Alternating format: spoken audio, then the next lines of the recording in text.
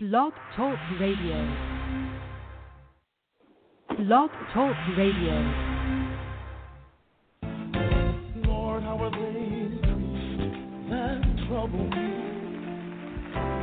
We are they.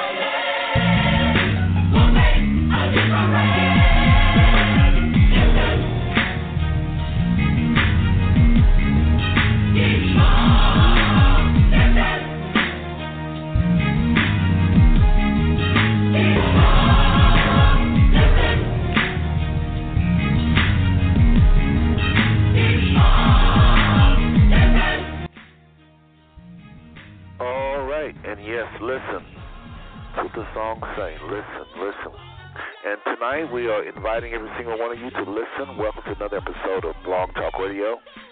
Yes, tonight we're going to be talking about domestic travels, folks. Domestic travels. We're going to be talking about, this is part 3 of our 4-part series where I'm talking about my travel. And this is Brother Seth with 5 smooth songs coming at you one more time, again, with Enlightenment on my travels. This will be part 3. As many of you know that Part 1 and 2 was definitely about international. Part 3 and 4 will be about domestic. But before I get up into all that, I want to apologize to everybody for a couple of things that happened here. One of them is I sent out the wrong date to many of you, saying January the 5th when it was indeed February the 5th. The other thing I want to apologize for the interruption of that song. I try to make these shows perfect, and so I take them very seriously, and I don't like professionalism on no level with regards to my shows, and I just think you deserve the best, so please accept my apology. But tonight, folks, again, this will be a very exciting, informative show where, and let me just quickly read the show's description. Tonight will be a pre-recorded show. I'm here, but I'm not here. Okay, we're just taking a little break, really, from live shows. Next week we'll do another pre-recorded show. We'll finalize domestic. So there's 4 shows. First 2 is international, last 2 is domestic. It literally is not enough shows to talk about all the places I've been, all the people I've met. I try to talk about certain big cities where everybody know, what everybody, cities everybody know, like L.A., the San Franciscos of the world, etc. But really and truly, on my journeys, international and domestic, a lot of things happen in cities that are not known. So just know that I cannot cover in 4 shows everywhere I've been, but I'm going to try. So this is me live, but in about another minute or 2, I'm going to start up an audio. It's just one audio clip, and once it starts, it's going to go for about a couple hours, talking about, again, Enlightenment on my travels, Part 3. This is the domestic part. Okay, so earlier I sent this message to many of you. Of course, I had the wrong day, but it is fixed now. I went on to say, Enlightenment on my travels, Part 3, domestic. Thanks to all who attended the last 2 shows about international travel. This week, I, Brother Seth, will discuss the most informative and spiritual people and the most amazing events that have changed my spiritual life greatly while traveling in the USA. And then I went on to name a few places I've been, such as Seattle, Washington, Los Angeles, California, Oklahoma, California, Oakland, California, San Jose, California, San Francisco, Pomona. I'm about to start. I'm going to turn the show down just a little bit. I'm about to start. So, folks, I'm going to mention some of these shows here a little later on once I start. But let me just turn this down, and I can quickly name these shows. So let me do this real quick. Because see, there I go. That's the show starting. So let's go ahead and just run through this real quick, and then we'll turn it up. San Francisco, Las Vegas, Kansas City, Missouri, Kansas City, Kansas, Tulsa, Minneapolis, Little Rock, Shreveport, Baton Rouge, New Orleans, Jackson, Mississippi, Chicago, Gary, Indiana, Atlanta, Georgia, Montgomery, Alabama, Memphis, Tennessee, Miami, Lexington, Covington, Kentucky, Indianapolis, Cincinnati, Dayton, Columbus, Cleveland, Detroit, Buffalo, New York, Baltimore, Washington, various cities in Texas, and more. So anyway, I'm going to go ahead and turn this up where y'all can enjoy this pre-recorded show. I'll talk to you next week. Many of you, again, please tune in next week to the final series where we're going to talk about domestic Part 2. Love every single one of y'all. Ain't nothing you can do about it. Enjoy the show. It's mostly my thing. I must admit, I do make the calls. But many of y'all have contributed over the years, and I've just learned to say ours. So anyway, welcome to another episode of 5 Smooth Stones. And I'm going to have to remember to quit saying Blog Talk Radio because these shows are being played on going to be start to be played on other venues as well. And I've got to stop saying Blog Talk Radio. I may decide to go on some other venue. The show is already on iTunes and some other things. So, but if I ever venture out to YouTube, like I'm planning on doing very soon, all these shows will have the name Blog Talk on it. So, but anyway, folks, how's everybody doing? Hopefully, everybody's doing very well. Hopefully, y'all got a chance to be a part of the solution today. And I'm not just being religious. When I say that, I really mean being a part of the solution. We got so many people that's a part of the problem. So many folks out there that have sold their souls. You know, everybody talk about doing something for the family and doing something for the teens and doing something for the children and doing something for the poor, but everybody ain't ready. Everybody that's in a position to give, everybody in a position to be a blessing to family, everybody that's in a position to be a blessing to society, some of the wealthier people in our country. I'm talking about the movers and shakers right now. A lot of them folks ain't ready, and they are a part of the problem. And so tonight, when I say I hope you serve humanity well, I'm just meaning I hope you was led by the Spirit, and I hope the people you help will say, my goodness, they really helped me. I was without this, that. I was homeless, and, and they helped me, and I was without this, and they helped me, and I didn't have a job, and they gave me a job, or I needed a promotion, they gave me a promotion, or I was this, or I was that, I needed a ride, or maybe you're one of those persons that was on drugs, and there was this ministry that helped you get off drugs, but to nobody. Let me tell y'all what I'm talking about. Just 1 second here. I'm trying to do one little thing. He told me that it was a church I was attending. This wasn't that long ago. And he said, yeah, they helped me with some things. He was just sharing his some things about his life, some personal things.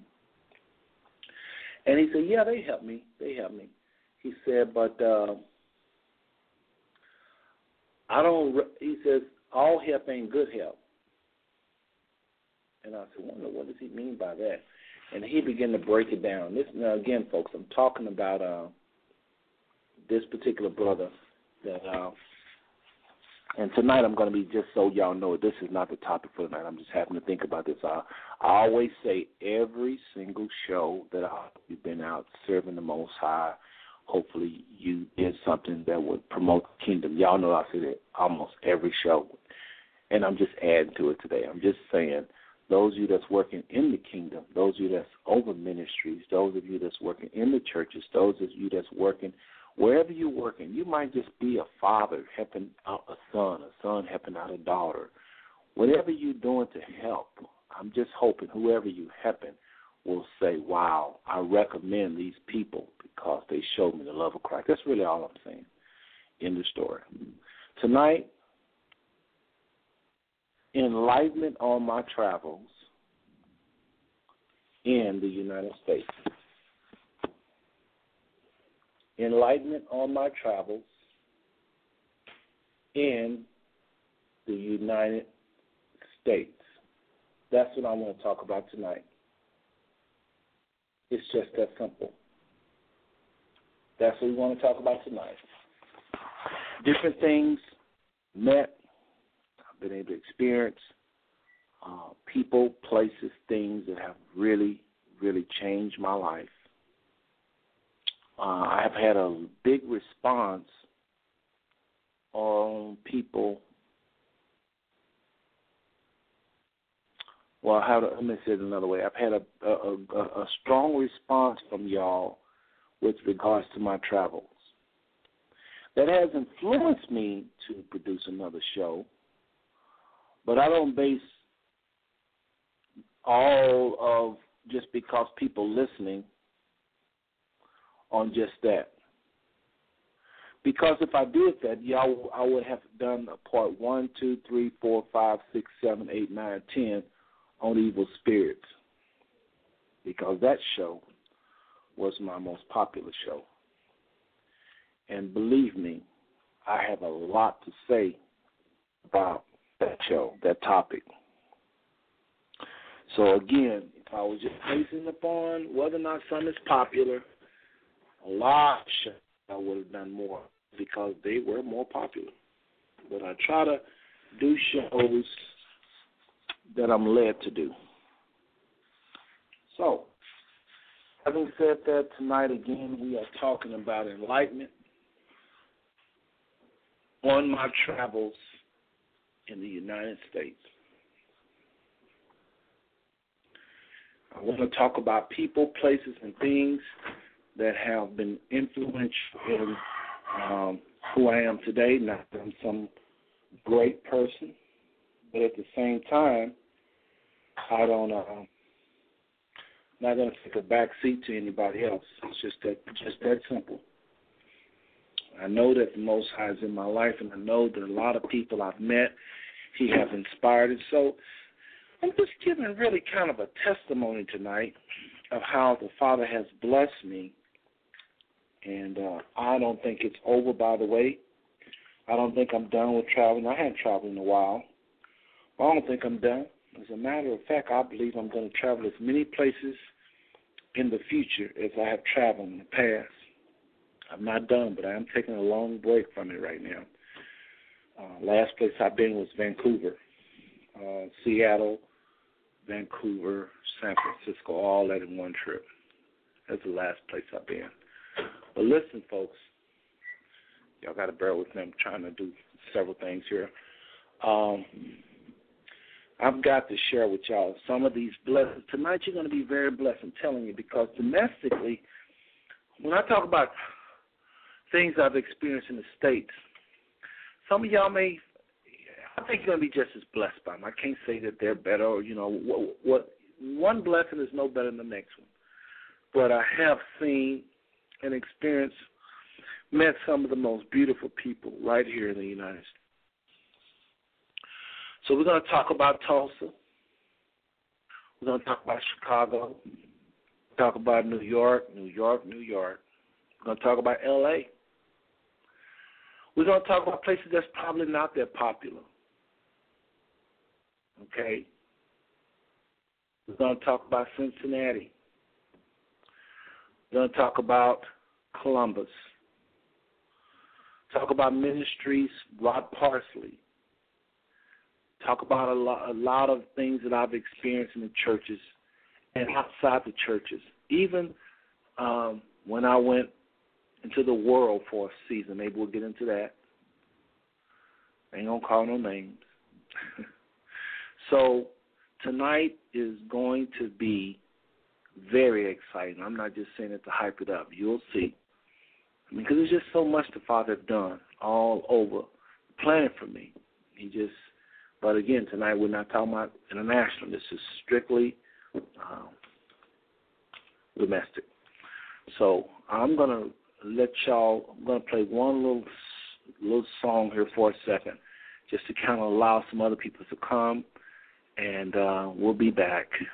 This is a song I want to dedicate to everybody out there that's doing the right thing. It might be you. Maybe you are serving your brothers and sisters righteously, and you are patient with them, and you are loving with them, and you are doing everything that you know to do to serve humanity. This song is for you, those that are in the harvest, working, doing right by your brothers and sisters, fulfilling the scripture that says, "Do unto others you will have them do unto you." Another scripture that says, "When you love your neighbor." How did it go? It says, all commandments hang on these. And it goes on to say that how you're to love your neighbor. I'm a little rusty. Y'all got to bear with me. To be very honest with you, I'm trying to upload this song and I'm trying to think at the same time. But y'all know what I'm talking about. Anyway, this song is for you, and then we'll be right back.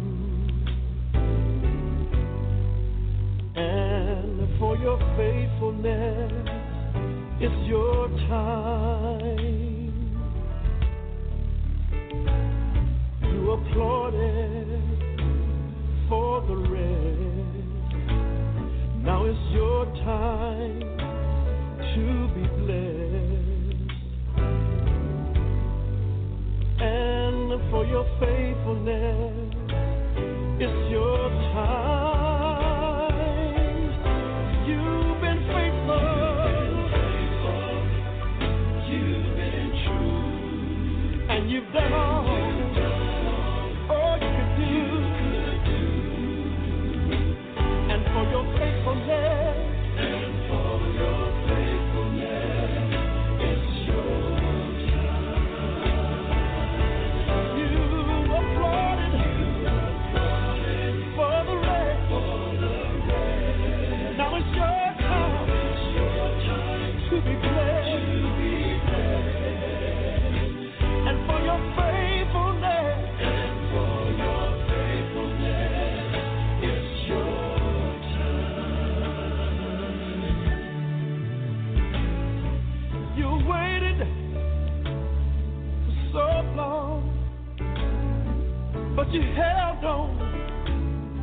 you were strong, and for your faithfulness, it's your time. You encouraged everyone else when you needed it for yourself. And I want you to know that for your faithfulness, it's your time. You waited and waited for so long, but you held on. You were strong, and for your faithfulness, it's your time. You encourage everyone else. Well, you needed it for yourself, and for your faithfulness, it's your time.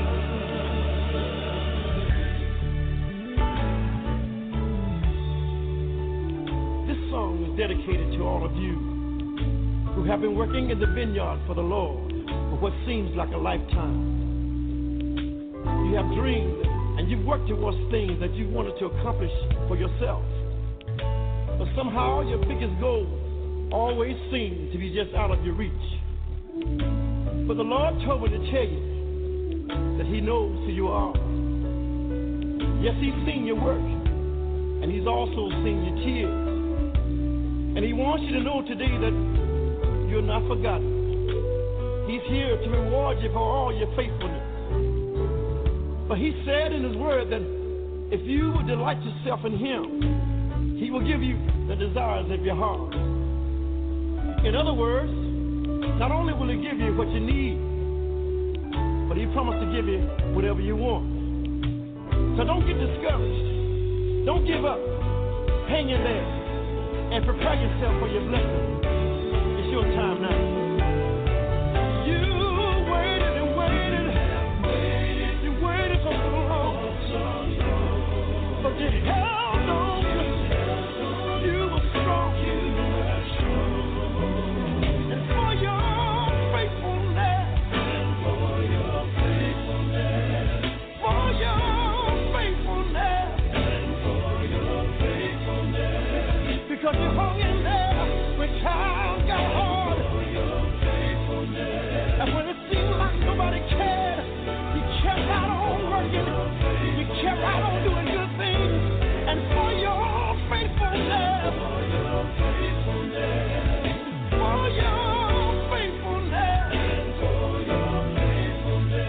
it's your time. It's your time. Thank you, Jesus. He told me to tell you, it's your time.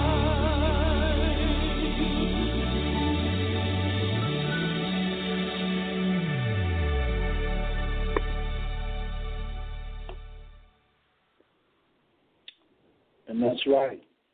Everybody don't qualify for that now. And some people you think don't do, some people you think do don't. So, again, those of y'all who working at been hard and you've been unnoticed, unpraised, that's your song. That's your promise. That's something you can claim. Everybody cannot claim the blessings spoken of in that song. So anyway, I just wanted to just, again, send it out to everybody that it fits. Again, tonight we're talking about enlightenment on my travels within the United States. And I know some of y'all can add to this, and you will probably share things people are just as excited about. I know that. And I'm glad that you can do that. And I hope you do it. And I hope you invite me to hear your testimony. This is not just about Seth. Lots of people have a testimony. I'm just sharing mine tonight. It's just that simple. Not trying to gloat. I don't think I've been that many places, to be very honest with you. Not like a lot of people I know. I know people that have been to over 100 countries. I'm talking about regular, everyday people, and they've had blessed experiences in those countries. They didn't just go. I told you, it's two types of travel. You can travel, but can you have the blessed experiences and meet some of the key people? There's some people I've met I didn't tell y'all about because, you don't know them, you know. Remember I was traveling and I met this gentleman in business class. And we was talking, and he was talking about how he knew Yasser Arafat. And, this guy really impressed me. And I mentioned business class because, that's where a lot of so-called, we all the same for real, but, these folks like to really think there's something because they're riding in first business. But you do get to meet a lot of people. I ain't going to lie. You do get to meet a lot of very influential people when you ride in business or in first. And this is where I've had some of the most enlightening conversation. Remember I had this one conversation with the one gentleman, and I asked him if he felt like we was talking about racism. And I think we was headed to, again, the show tonight, for those who just pop in the door, we're talking about enlightenment on my travels in the United States. We've done shows where I've talked about international. Tonight we're talking about shows in the United States. This was one of those trips, I believe I was coming back from Atlanta, because I went to Atlanta a lot, there for a little bit. And that's another place I got to write this down, because I don't want to get nowhere. There's so many places, folks. But I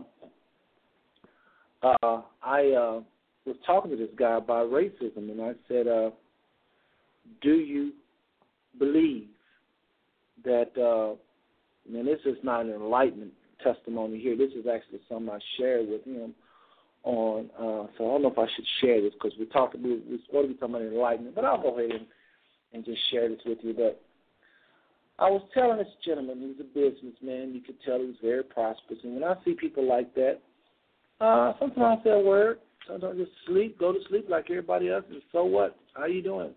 Hope you enjoy the flight. Just like you would do. No different than what you would do. But this particular time, I just, was in talkative mode, and there he was sitting there right beside me in his, nicely dressed. He was, I don't know if he had his laptop out or not, but he was doing something, and I just asked him a question, just to cut to the chase, y'all. I asked him this question. I said, we started talking about racism some kind of way. I don't know how. I think he might have asked him what I did, and so I started sharing about how, I travel for pleasure and also travel sometime in this mode to research mode. Some kind of way we got on the subject of racism, y'all. And so he ended up talking about how he would like to see it eradicated, and I did too. And I asked him this question. I said, would you like to see the white race live forever? And he said, yes, but he was offended at the question. It is a kind of a weird question, ain't it? Again, the question was, I think we was en route to Atlanta. Would you like to see the white race live forever? And he said, well, yes. But he was offended, and he said, well, wouldn't you want to see the black race live forever? And I said, well, yeah. And I said, would you like to see racism? I said, wouldn't you like to see racism end? He says, oh, by golly, yes. And I said, you can't have both. He said, what do you mean you can't have both? I said, you can't have both. Whatever his name was, I said, whatever his name, I always call people by their name. Let's just say his name is Mr. Matthew or Mr. Johnson. I said, Mr. Johnson, you can't have both. He said, what do you mean you can't have both? I say because if white people and black people begins to start loving one another, as the Bible says, and treating each other based upon character, not color, there will be no white people. If we begin to just start telling the truth about who history and the beauty of the dark-skinned people or the dust-colored people or brown-skinned people, we begin to just start sharing their true history and their true accomplishments and what they're doing today and what they really are about, not what the media tried to portray and their real accomplishments and who's really working hard and who's really is paying the bulk of taxes and, who's contributing the most on a percentage. We really told the truth about who we are, told the truth about who white people are, all of their good points, all their bad. We was just honest with each other. There would be some white people that would want to date black people. And when we begin to start mixing, there would not be no white people left after that because black is the dominant gene. The only reason we're segregated is by lies, deception, and ignorance. When ignorance is replaced with truth, and deception is replaced with truth, and lies is replaced with truth, we will love each other and love and being colorblind would erase white-skinned people. The way this gentleman looked at me, that was a time for enlightenment for him. But tonight we're supposed to be talking about enlightenment for me. So kind of got off on that one. But that was on a trip, I believe, to Atlanta. Don't quote me on that, but I'm pretty sure it was Atlanta.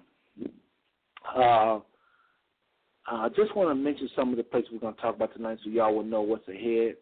And just real quick, again, I just want to talk about some of the places I want to talk about so y'all will know what's ahead. I want to talk about tonight Atlanta.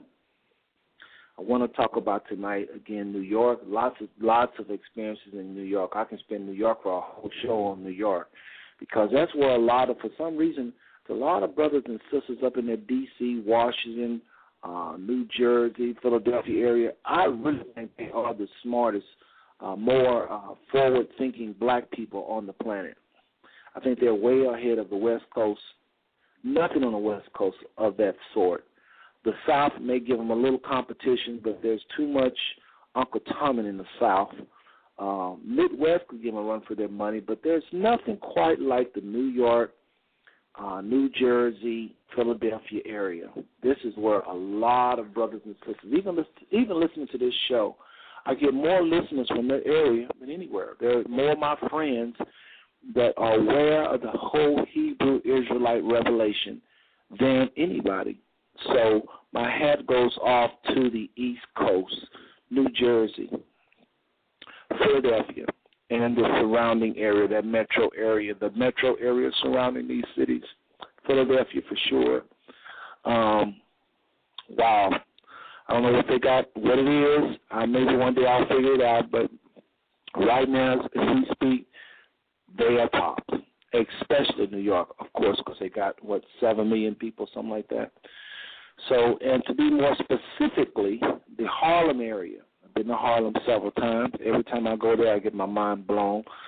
I go there for the history, but I also go there just to listen to what the brothers and sisters are saying out there on the streets. And while I vehemently despise and hate what they do, I just saw a video just the other day of a white young man crying. I mean, broke out crying. I should play the clip for y'all. I mean, he was boo-hoo crying because these Israelite brothers and sisters was coming at him, telling him the Holocaust was a joke. And it's because they were saying that the black Holocaust, the Middle Passage, all of the millions of souls that perished during the Middle Passage, those ships back and forth to Africa, bringing slaves over. There was far more people than the Holocaust. And I agree 100% that there were far more people, but I vehemently disagree and distance myself from anybody that is going to do what those brothers did to that young boy. I mean, I don't care, even though he was a white young man, a Jewish, a so-called Jewish young man. I say Jew by religion. Because they do practice what they think to be Judaism. You have to respect that. That's why I say Jew by religion, but not by bloodline. But I felt for that young boy, and if I was there, I would have let them Israelites have it. I would have let them have it because that was wrong what they did to their brother. But that's what happens when you don't have no spirit and you just go out there with the letter. All they could think of was our pain. But just because we as a people have been through pain, the Most High never gave us the authority to just go and just blast other nations like that. All I want, just think about it now, it gets me upset. I mean, I was looking at that, and I want to climb through my computer screen to get to those people. I mean, I was so hurt. So please, if you listen to my show tonight and you have seen these, or maybe you've been a part of these fools. Maybe you go to a synagogue or a church similar where they teach the same. It's just, I don't know what to say. I really don't want to spend too much time on that. It's just that the people in that, y'all know I'm talking about across 100, up there past 110th Street, 100th Street, and that Harlem area. You know, Harlem is upper numbers, and they're always out there on the streets, and they're always preaching. And they have the Torah or the Bible or a copy of the Torah or a copy of the Bible, and they always have somebody reading it. And when they're reading it, shouting real loud. I despise their action. It is so wrong. And I'm going to tell you something else. It pushes people away from listening to you. Ain't nobody going to hear nothing you got to say when you're doing that. You catch more bee with honey. That ain't just a proverb. That is a very true statement. It's enough pain to hear that they're not the true Jews after believing they're Israel Jews all their life. It's enough pain for that young brother to walk up and see people dressed like those brothers was dressed and saying they was Israel. They were the true Israelites. And the brothers had a whole lot of scriptures. So they was right as far as saying who Israel was and how that these people from Europe became Jews. That was all accurate, very profoundly done. But to make that brother cry like that and tell him the Holocaust was nothing, was plain old just insensitivity. Now, I know sometimes when you're upset, you know, you want to say things to people and you want to let them know your pain, but that wasn't the time. I don't know if there's ever time to say the things they said. So anyway, New York. I went there many times, countless times, and every time I go there, it don't matter if you're in Harlem, it don't matter if you're in Manhattan, it don't matter if you're in the Bronx, it don't matter if you're in Brooklyn. I go, you know, out of all the places, Brooklyn is probably one of the places I go. I went the fewest times for some reason. Just didn't have a lot of business in Brooklyn. I always lean towards Manhattan, up in the Harlem area, mainly New Jersey, to be honest. I spent a lot of time in New Jersey. So the brothers and sisters up there are very enlightened. I'm telling you, if anything happened, I would say that's where all of the teaching come from. You know how they say dancing and the moves and all the soul and the rhythm come from L.A.? Well, it's like they say L.A. is the capital of the music industry. I'd say New York and New Jersey and Philadelphia is the capital of the Hebrew Israelite movement. They strong, they know their stuff, and it's biblical based. And some of you probably say, well, if that's not knowledgeable, how come you don't know how to talk to people? First of all, those few little guys out there on the street does not in any way hold a candle to the thousands of Israelites in that area that's mature, have churches been around for. They ain't just been around 20, 30 years. These people have been around since Bishop, I can't think of his name right now. He came in the 1800s talking about we're Israel. So back then, New York had can't think of this one area. I know it's in Harlem where a lot of these Israelites been teaching this forever. Folks, this is old as I don't know what. So if you don't know, I'm sorry you didn't know it, but this is old. Been around a very, very long time. So again tonight, if you just joined the show, this is Five Smooth Stones. This brother Seth talking about, again, enlightenment on my travels in the United States of America. Okay, and we just talked about the New York area. I'll probably think of it. I'll probably keep going back to it. I probably should just leave it for last because I'll be thinking of stuff I forgot in New York, New Jersey, Philadelphia. Not Philadelphia. I've never been to Philadelphia. New Jersey, New York area, and the D.C. area. I know D.C. is a little further away, but lots going on in that area. While I'm in that on the East Coast, let me just go ahead and just hit D.C. Enlightenment on my travels. Now, this show tonight is not so much related to Five Smooth Stones. Most of the time it's going to be, but some things I'll say I just simply had fun. I'm going to throw that in because I'm just talking about travels, and everything I say won't be ministry related or Five Smooth Stone related. Again, Five Smooth Stone is the 5 topics I talk about, preach about all the time. They are, one more time for those of y'all who don't know, the revelation of who the true Israelites or who the true Jews are. When I say enlightenment, information I've gotten on my travels as far as bringing clarity to that revelation, bringing any confirmations I've gotten from people about that. I mean, strong confirmation, not just somebody saying, oh, I agree. But I mean people that was able to add to it, confirmations that, brother, you're on the right track, this is true,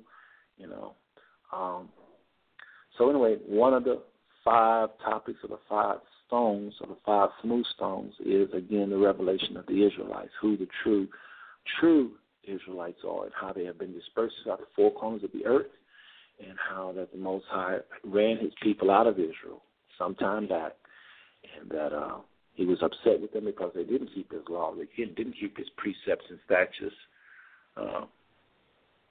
So he said, because the land was never allowed to rest, because you didn't keep the Shabbats on my Sabbaths, or you didn't keep the Sabbath, he would run you out of the land and disperse you to the 4 corners, not just because they didn't keep the Shabbat, but a multitude of sins, okay? And he scattered them throughout the 4 corners of the earth into every nation, the Bible says, and at that time there was only 70 nations.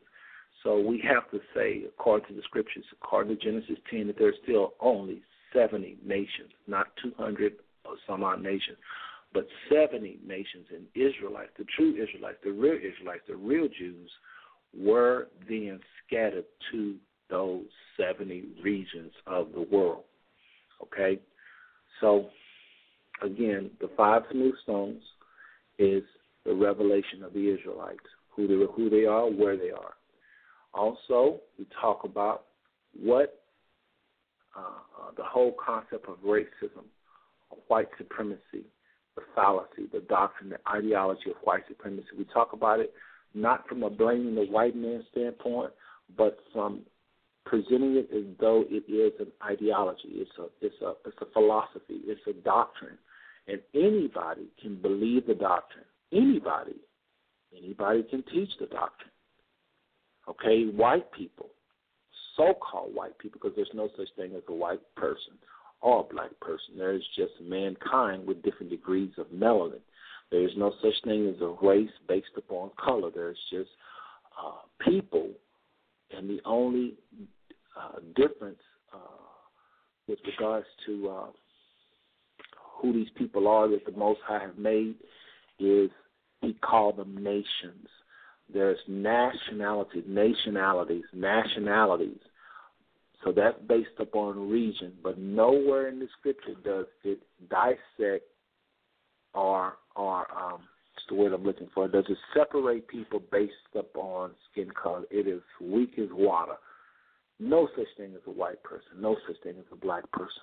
But there is such thing as people based upon different nations. So the Most High scattered his people throughout all of these different nations, 70 to be exact. Now, the Amalekites are no more. Supposedly Israel should have destroyed them, and they don't exist no more. So we more technically, should say 69 nations.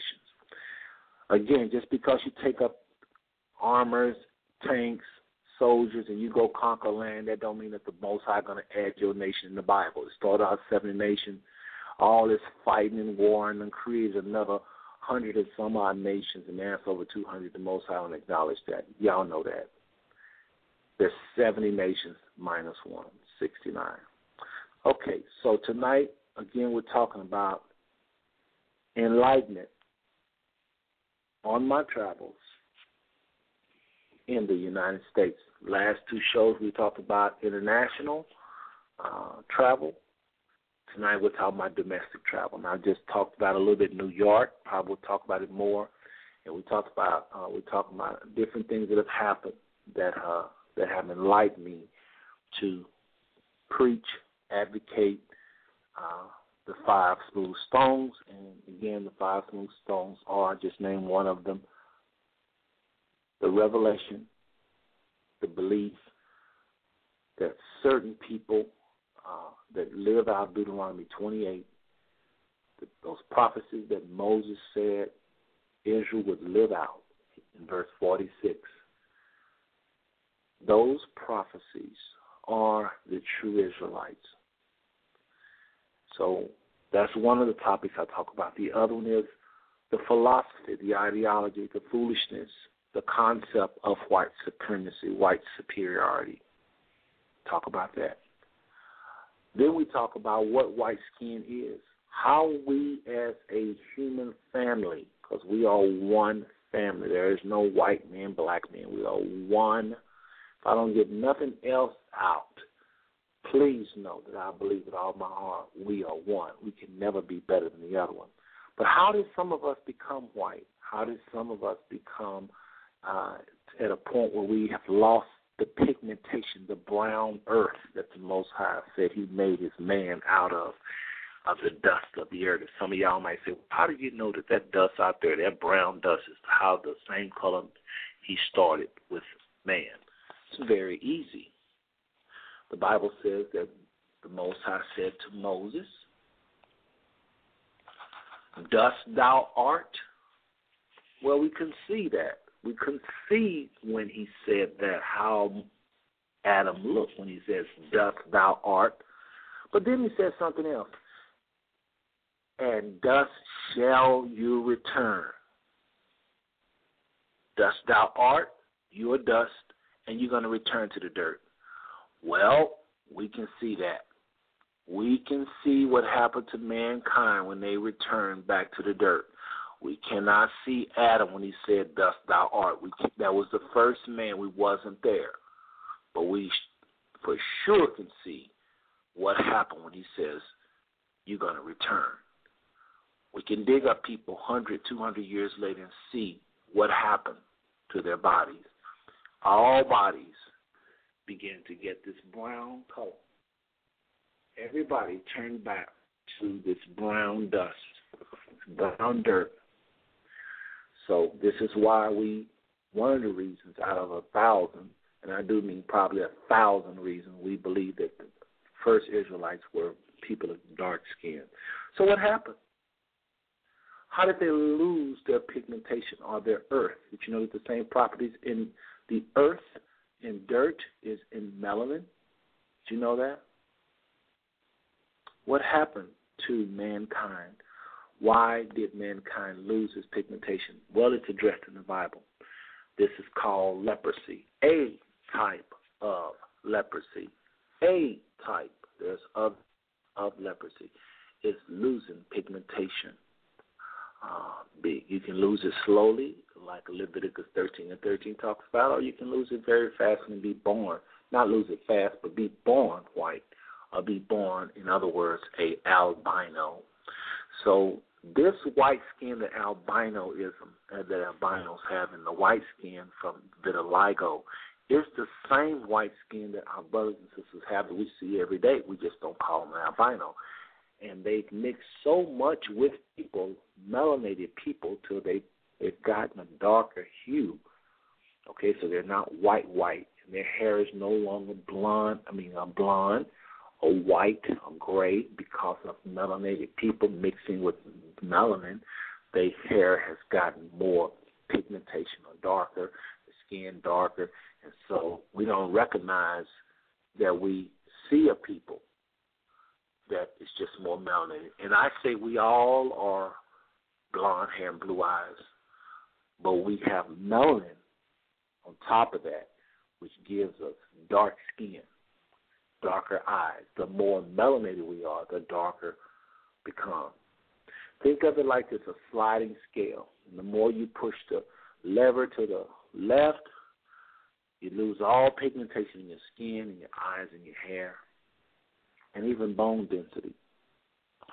And the more you push the lever to the right, the more melanin kicks in, the darker you get, the darker the skin get, the darker the eyes get, the darker the hair get. At some point, you're going to wind up with black hair, black eyes, black skin. Now, very few people on this planet have black eyes, but there are people that do. Well, I believe that was the origin because all colors is inside of black. Every color on the spectrum can be taken from black. So we talk about that in detail. I've talked about it over and over again under the talk about leprosy over and over again. Again, it's a type of Bible leprosy, not modern-day leprosy. Not that stuff y'all see where people's fingers falling on, lost in blood and pus.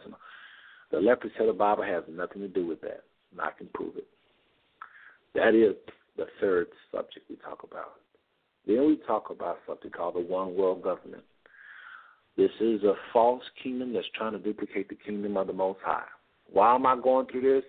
This is what I'm just going to be talking about, that I've run into people or places or things that have influenced these teachings, helped these teachings to come to fruition.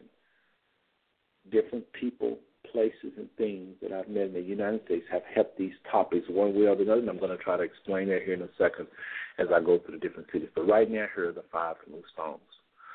So far, we've covered the revelation of the true Israelites is one of the topics. So far, we've covered white supremacy, the philosophy of white supremacy, the ideology of white supremacy, the lie of white supremacy. Some people even say the foolishness of white supremacy. But it's a powerful lie. It has most of the world in its clutches, deceived, oppressing people. You can take white people completely out of the mix, and the philosophy of white supremacy would be there, and black people will start harming each other like the Hutus and the Tutsis, although France did have a strong hand in that, and so did the United States. But for sure, France did arming one side. We found out later, like, again, we're talking about Rwanda. But anyway, you don't have to have white people around, really, to have white supremacy. But, I went to schools where constantly lighter-skinned people was making fun of dark-skinned people. We didn't even have white people at our school other than the teachers. So anyway, we talk about that. One world government is what I was trying to bring up. We also talk about the one world government, the false kingdom, trying to duplicate the kingdom of the Most High. We talk about this. We talk about what they're doing. We talk about all the plots of the one world government. We talk about everything that the one world government is trying to even halfway kind of think they want to do. We talk about the and also that's called the one world government. Some people know about the one world government or the New World Order. All this is the same people. We talk about things like the Bilderberg Group. We talk about fractional lending system, how the banks don't have the money that they actually lend out.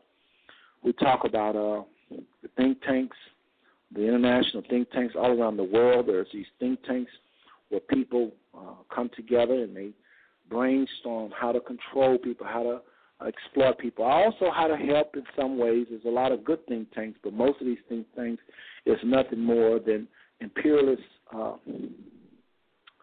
the brain of imperialism for the U.S. It's just people that's helping us to exploit other countries. But we talked about things like 911 being orchestrated by our own government. We talk about the IMF. We talk about the Illuminati. Talk about military. There's the military, and there's another military. There's a government. There's a Congress, and there's a shady Congress. There's a dark Congress, or there's some. I should say it a different way. There is the Congress we know about, and then there are these powerful people that undermine the Congress that has these covert operations. We talk about that like there is no tomorrow. We talk about the Federal Reserve print up all this money, causing all type of inflation, and the inflation is definitely intentional thing. It ain't like y'all think it is. We talk about globalism, what does it mean, and talk about how the United States and other powerful countries, very few powerful countries, control 40% of the world's resources. We're talking about the European Union. I mean, powerful people, small, no more than about 10 or 13 countries, but they control 40% of the world's wealth. Again, there's over 200 nations now. So the one world government, who are they, what their agenda is, and where are they at in Scripture? What does the one world government have to do with the kingdom of the Most High and His Christ that is to come and establish a kingdom on this earth? Well, they are a phony kingdom. They are a phony kingdom. They are a real, live kingdom. If you don't think the New World Order is real, I don't know what to tell you. It's strong. JFK spoke about it. That could be why he was killed. I don't know, but it's even on the internet. His sermon, his speech, where JFK was talking about this shadow, this very group of powerful people. Bill Clinton said something about it, and the next day, in the New York Times, he put an apology. But Bill Clinton made the comment that there is a group of people that is so powerful, so powerful, that one should not speak about them above a whisper. And the next day, he was apologizing for his comment. These are some very powerful people we call the New World Order. Anyway, we talk about that. And as I've traveled in the United States, I have had the opportunity to meet people that have contributed to that subject and all these other 5 subjects we call the 5 smooth stones, okay? Last but not least, the 5th topic I talk about is the kingdom of the Most High that is coming to this earth to rule and reign. I know some of y'all think this is spooky. You don't believe in it. Sound too pie in the skies, but this earth is going to go a major change. We may not see it. Maybe our kids won't see it, but this earth, as we know it, is going to change. All you got to do is look around. Look how fast technology is going. You think all this internet, learning everything within a second, you think all this is taking us somewhere, and it's taking us somewhere very fast. There is a very real system being set up. It started out in the hearts of man through the Most High ruling in our hearts. But as mankind submit to the Most High, that means the Most High owns whatever it is they own. I mean, if I say, I'm submitted to the Most High and everything I got is His, I'm going to do what I feel like He wants. I'm going to follow His Word, His Bible. I'm going to follow. I'm going to do what I feel the Spirit is saying to the Word. Eventually, we all going to be on the same page. And our assets, some of us got a lot more than others, all these assets fall under something we call the kingdom. In other words, if I said I'm going to simply serve my brothers and sisters, that means nobody around me is going to need transportation. Because my transportation is going to be their transportation. My food is going to be their food. I'm going to share this community type of lifestyle. There will be no lack. There will be no hunger. There will be no pain because this kingdom is coming. Some of y'all understand what I'm saying, and others probably think I'm just out there. But that only means that you haven't been studying. There are a lot of people that are set up, fake democracy and all these lies that we've been telling the people.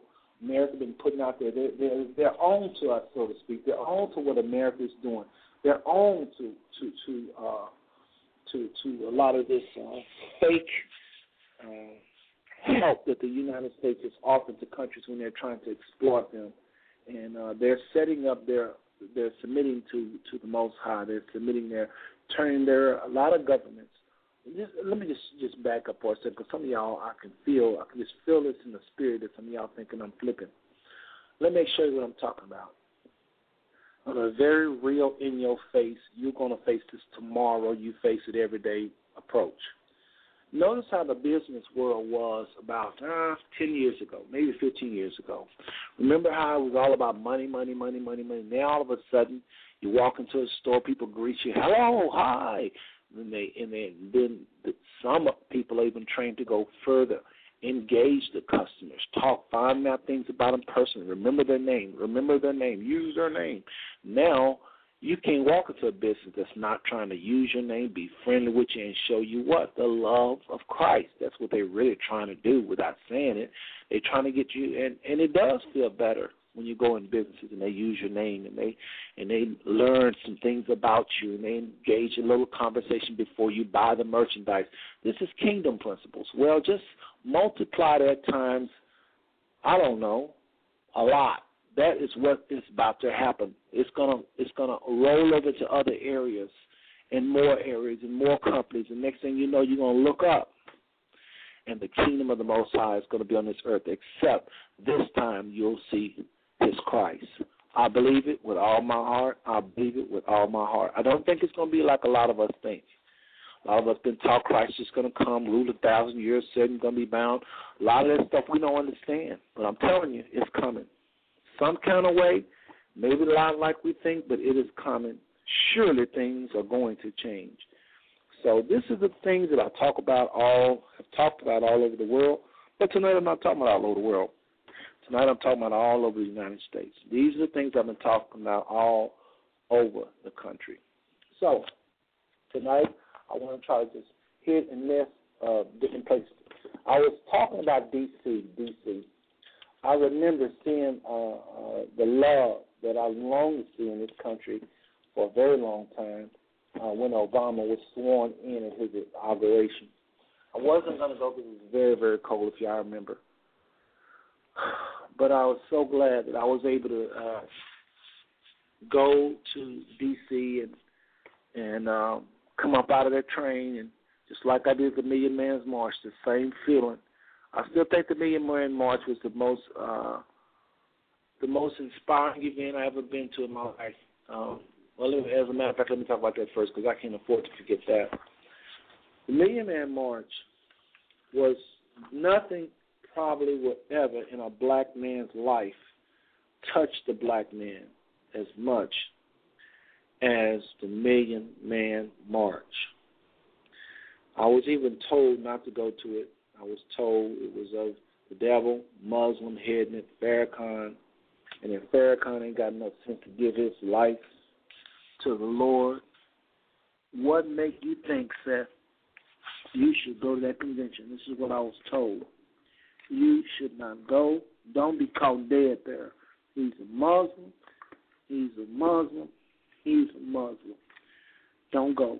Don't go. Don't go. That's all I was told over and over and over.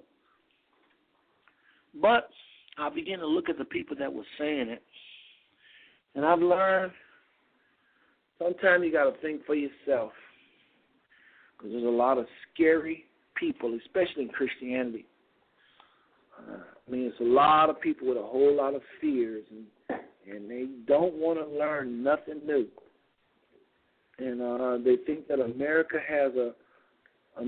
is the only interpretation of everything, when in fact America is just a fleeting thought. Its concept and its philosophies and its teachings and its religions is just one guess, one thought compared to the world philosophies and religions and how they look at God and the earth and people. And America is not all there is. And this is one of the reasons why I prayed in 1988 for the Most High to help me see the world.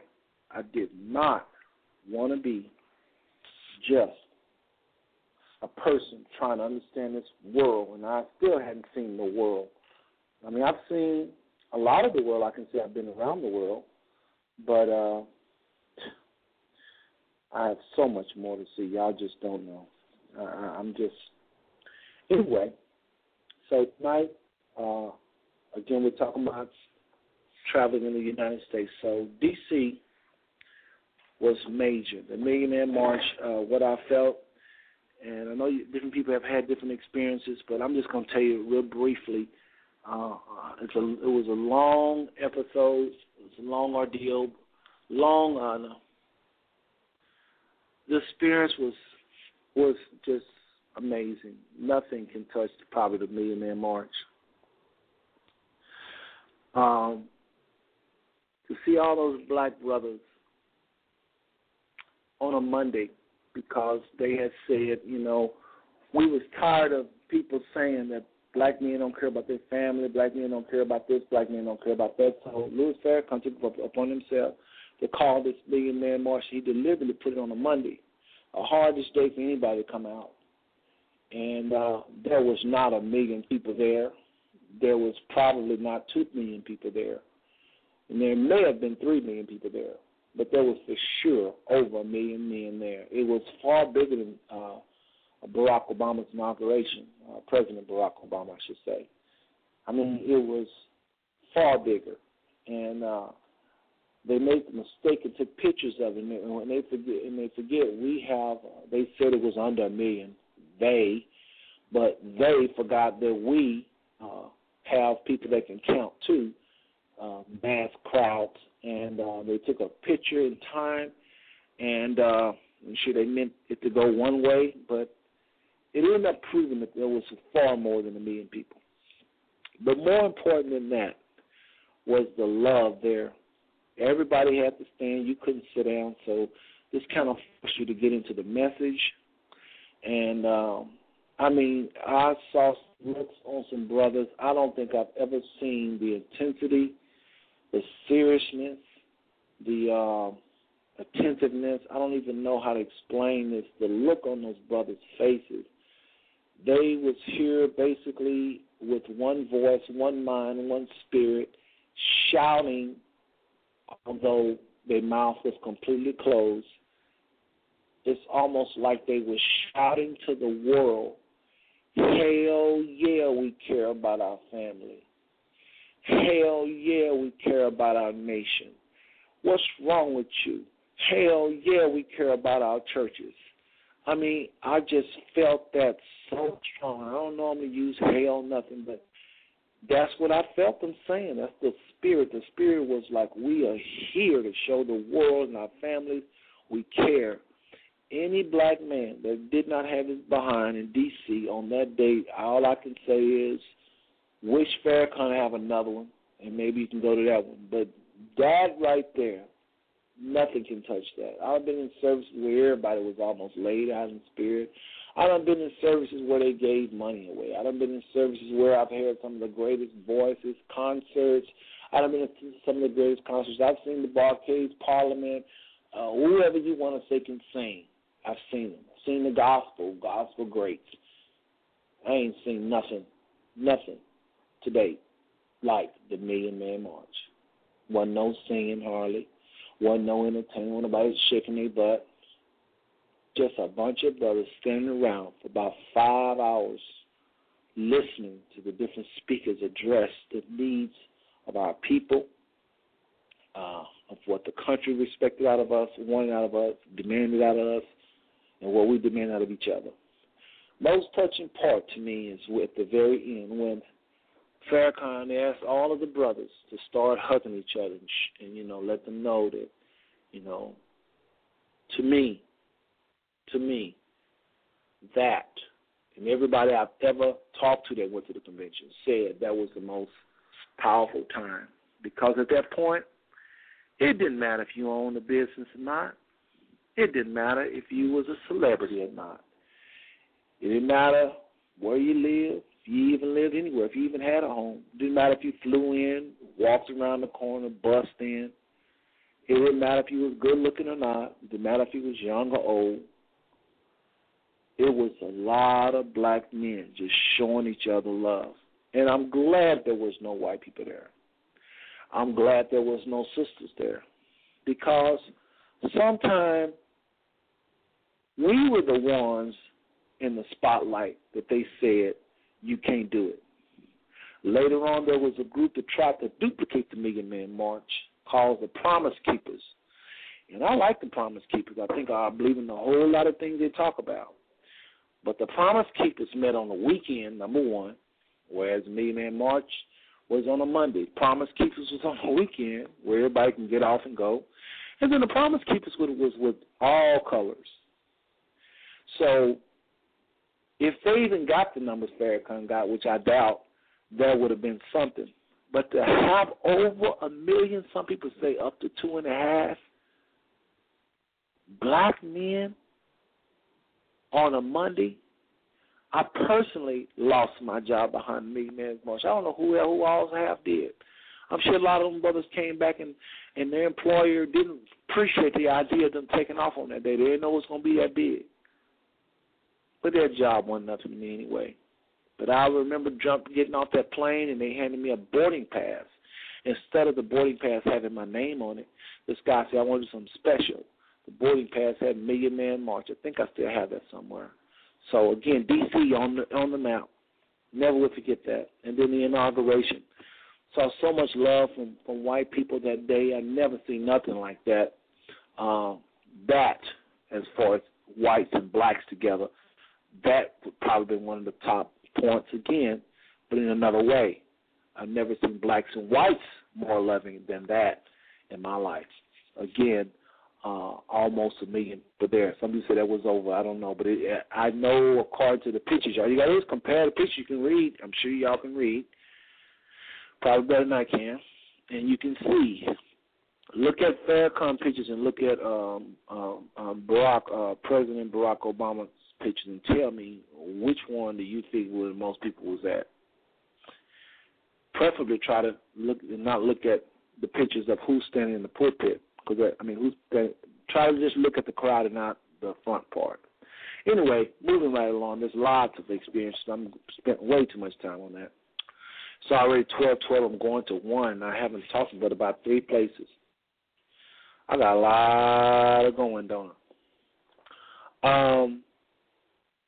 There were some things I missed on the international travel. I guess you're just going to miss some stuff. That's all there is to it. But I did miss some events. You can't tell it all. If I think of it, I will. Want to talk about my trip to Atlanta. Of course, I've talked about how I met C.T. Vivian, how the Most High orchestrated that. I mean, he sure did. But I've talked about this meeting before, so I'm not going to spend a whole lot of time. But I met C.T. Vivian on the airplane. I said, look at that guy that was on Oprah's show, and he came and sat down right behind me. I knew that was the Most High, so I didn't feel no problem with turning around and talking to him. And we talk all the way. And C.T. Vivian don't talk low. He talks like he's out at the park or something. So everybody on the plane could hear what he was saying. And, I mean, we was talking about white supremacy, and I told him that how the Most High showed me that I was a white supremacist.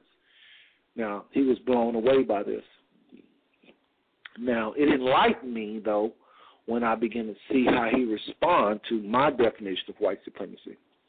You know, in the 60s, and the civil rights leaders, like C.T. Vivian, he was a major civil rights leader, just like King was.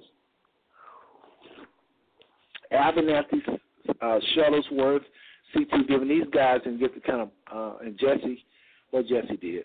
But the other guys didn't get the respect that King and Jesse Jackson got, Reverend Jesse Jackson, I guess I should say. But anyway, talking to this man, I began to show him how the Most High revealed to me that I was a white supremacist, which meant I was a person that believed in the philosophy and was practicing the philosophy of white supremacy. This means my behaviors show that I valued certain things that white people did as the standard. In other words, if you ask me what was a good education, I will quote the white institutions. When knowledge don't care, knowledge will jump in your head wherever it is. If you ask me what was a good church, what was a good ministries, what was good neighborhoods, you know, a neighborhood is as good as the people are. It's not a certain color, but I did believe that white neighborhoods had it better than black neighborhoods. And white interpretations of this and white interpretations of that. And If I was dying, which doctor would I want? Being honest, which one do you want? I was practicing the philosophy of white supremacy. And I was telling Dr. Vivian that it's a philosophy anybody can practice. And he was really impressed by that because he always was taught that, it's basically the white male or the white female and this doctrine that they were superior. And I was saying, no, it's not true. I didn't tell him no. I was just letting him know what I got. I was saying, no, I was a white supremacist because I practiced that belief system. And so I remember he gave me his business card. He turned over and gave me his house phone number. He says, I'm giving you, he said, most people, I give them just my business card, but I'm giving you my house phone number. And I ended up turning that card over to a friend of mine in Atlanta and having him run with it because I felt like we had a message from the Most High, and I wanted him to stay in touch with CTV. I didn't want to stay in touch with him. I had other things I was trying to do. Honest, I had other things I was trying to do, and I did not want to stay in touch with this man. I didn't want to run in from him and nothing like that. I just felt like, okay, you in the city with him, meet with him and let him know what we're talking about, share what we've learned, because it wasn't just me learning about these 5 smooth stones. I got it, but I began to start sharing with people, and then they began to start passing along as well. So I've been all around the world sharing, not all over the world, folks. Y'all know what I clarified that earlier, but the places I've been, the few places I've been, I've shared with people about these 5 topics. So later on, after the plane landed, I ran into Dr. Vivian again out of the clear blue. It wasn't even a good 2 hours later.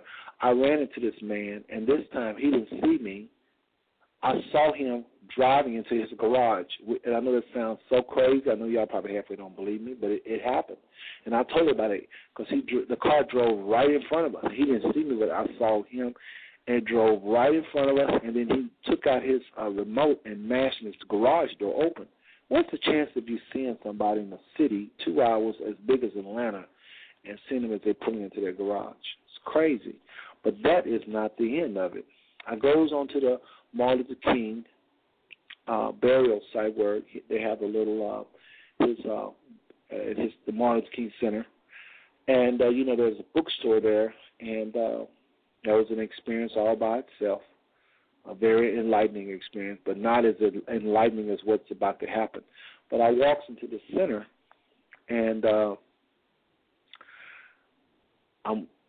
I just told everybody about Dr. Vivian, how I felt like there was God, that I saw him going to his garage, but I don't know what I was supposed to do about that. And we walked in, and Dr. C.T. Vivian was preaching on the little TV there. And I say, what is the chance of you walking into the Dr. Martin Luther King Memorial Museum and seeing, or hearing rather, another person? We didn't walk into the C.T. Vivian Museum. We walked into the Dr. Martin Luther King Memorial Center. I think that's the name of it. And here was C.T. Vivian on. And the people that was with me, I said, y'all know that guy we just saw that I told you I saw on the plane, who we just happened to see him at his house out of the clear blue? That's him on the screen. And everybody looked at me like I was from Mars. Now, they was already freaked out that we found this man driving up in his garage, who I just was on a plane with, and we said goodbye to each other. He gave me his business card, and remember he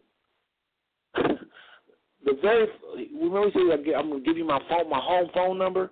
We happened to see him driving up in his house, and then later we walk into the King Memorial Center, and there he is on TV. Now, after he went off, it was just a short little clip of him at the King's Memorial on this little display on this TV. Now, watch this. After he went off and didn't come back on, it was all about Martin Luther King Jr. It's just this one little bleep of Dr. C.T. Vivian, and we walked in on that man preaching. And if you tell me all 3 of those things that happened, me seeing him on the plane and that was God, for real. That was the Most High. That was something, and I just wasn't listening enough to the Spirit to figure out what it was. But that is just another thing weird that happened in Atlanta. If I think long enough, there was a lot of encounters in Atlanta. By the way, speaking of Atlanta, Brother Cash, David Cash is a good friend of mine, and he was one of the persons that heard me first lay out this whole leprosy teaching at what they call ASAC. I don't think ASAC is still around. It might be in Columbus. But Columbus, Ohio, he heard me talk about this whole revelation of white skin and the origin of white skin and how it all started with how white skin is a type of leprosy, not what all leprosy is, but it's a type of leprosy according to Leviticus 13 and 13 and 14, again, chapter 13, verse 13 and 14, as well as 2 Kings 5. 2 Kings 5 talking about someone that was smitten, cursed to be white and his descendants forever. That's not me talking. That's the Bible. You go figure that if you don't like what I'm saying. But it is in the book. Again, 2 Kings 5, last verse, to be specific. Look it up, okay? Again, someone smitten with white skin. Why did the Most High do that? Why did the prophet do that back in the day? I don't know. All I know is it happened. So we take that and we preach that, and that's just it. That's that. And so back in biblical times, white skin was looked upon as a curse. Now, again, as I talk about these travels, these are, we talked about the last two sessions on Enlightenment, on my travels around the world. We talked about international travels, last two shows. This show tonight is focusing on just the United States. I want to jump up to Tulsa if I think of some in Atlanta, or I think of some in New York, I think of some in New Jersey, I think of some in Philadelphia, I think of some in D.C. I'll mention it. I'm going to try to switch. I can't think of nothing else in Atlanta. I just know I went to Underground. We did all the whole Atlanta thing, CNN, but let me just share this about Atlanta. I did notice something. T.D. Jakes tried to challenge Farrakhan. It's something very interesting. The Million Man March, on the day of the Million Man March, Jakes called his own march. Jakes called, it was like a counter march, and he called everybody that would come to Atlanta as a counter march against the Million Man March. And Jakes got 2,000 black men to show up. And I flew to Atlanta because I wanted to be a part of the counter march. I really wanted to go to the Million Man March at first, and then they talked me out of it. And then after I went to the Atlanta march, I decided the last minute at the airport, I'm going to D.C., and I just hopped on a plane and went to D.C. But I went to the Atlanta march. Now, y'all got to hear this. Again, if you're on the phone lines, you have a question or comment, press 1. If you're in the chat room, y'all know what to do. I'm not really monitoring the chat room like I should. I probably should be. Probably everybody got making comments. Let's see here.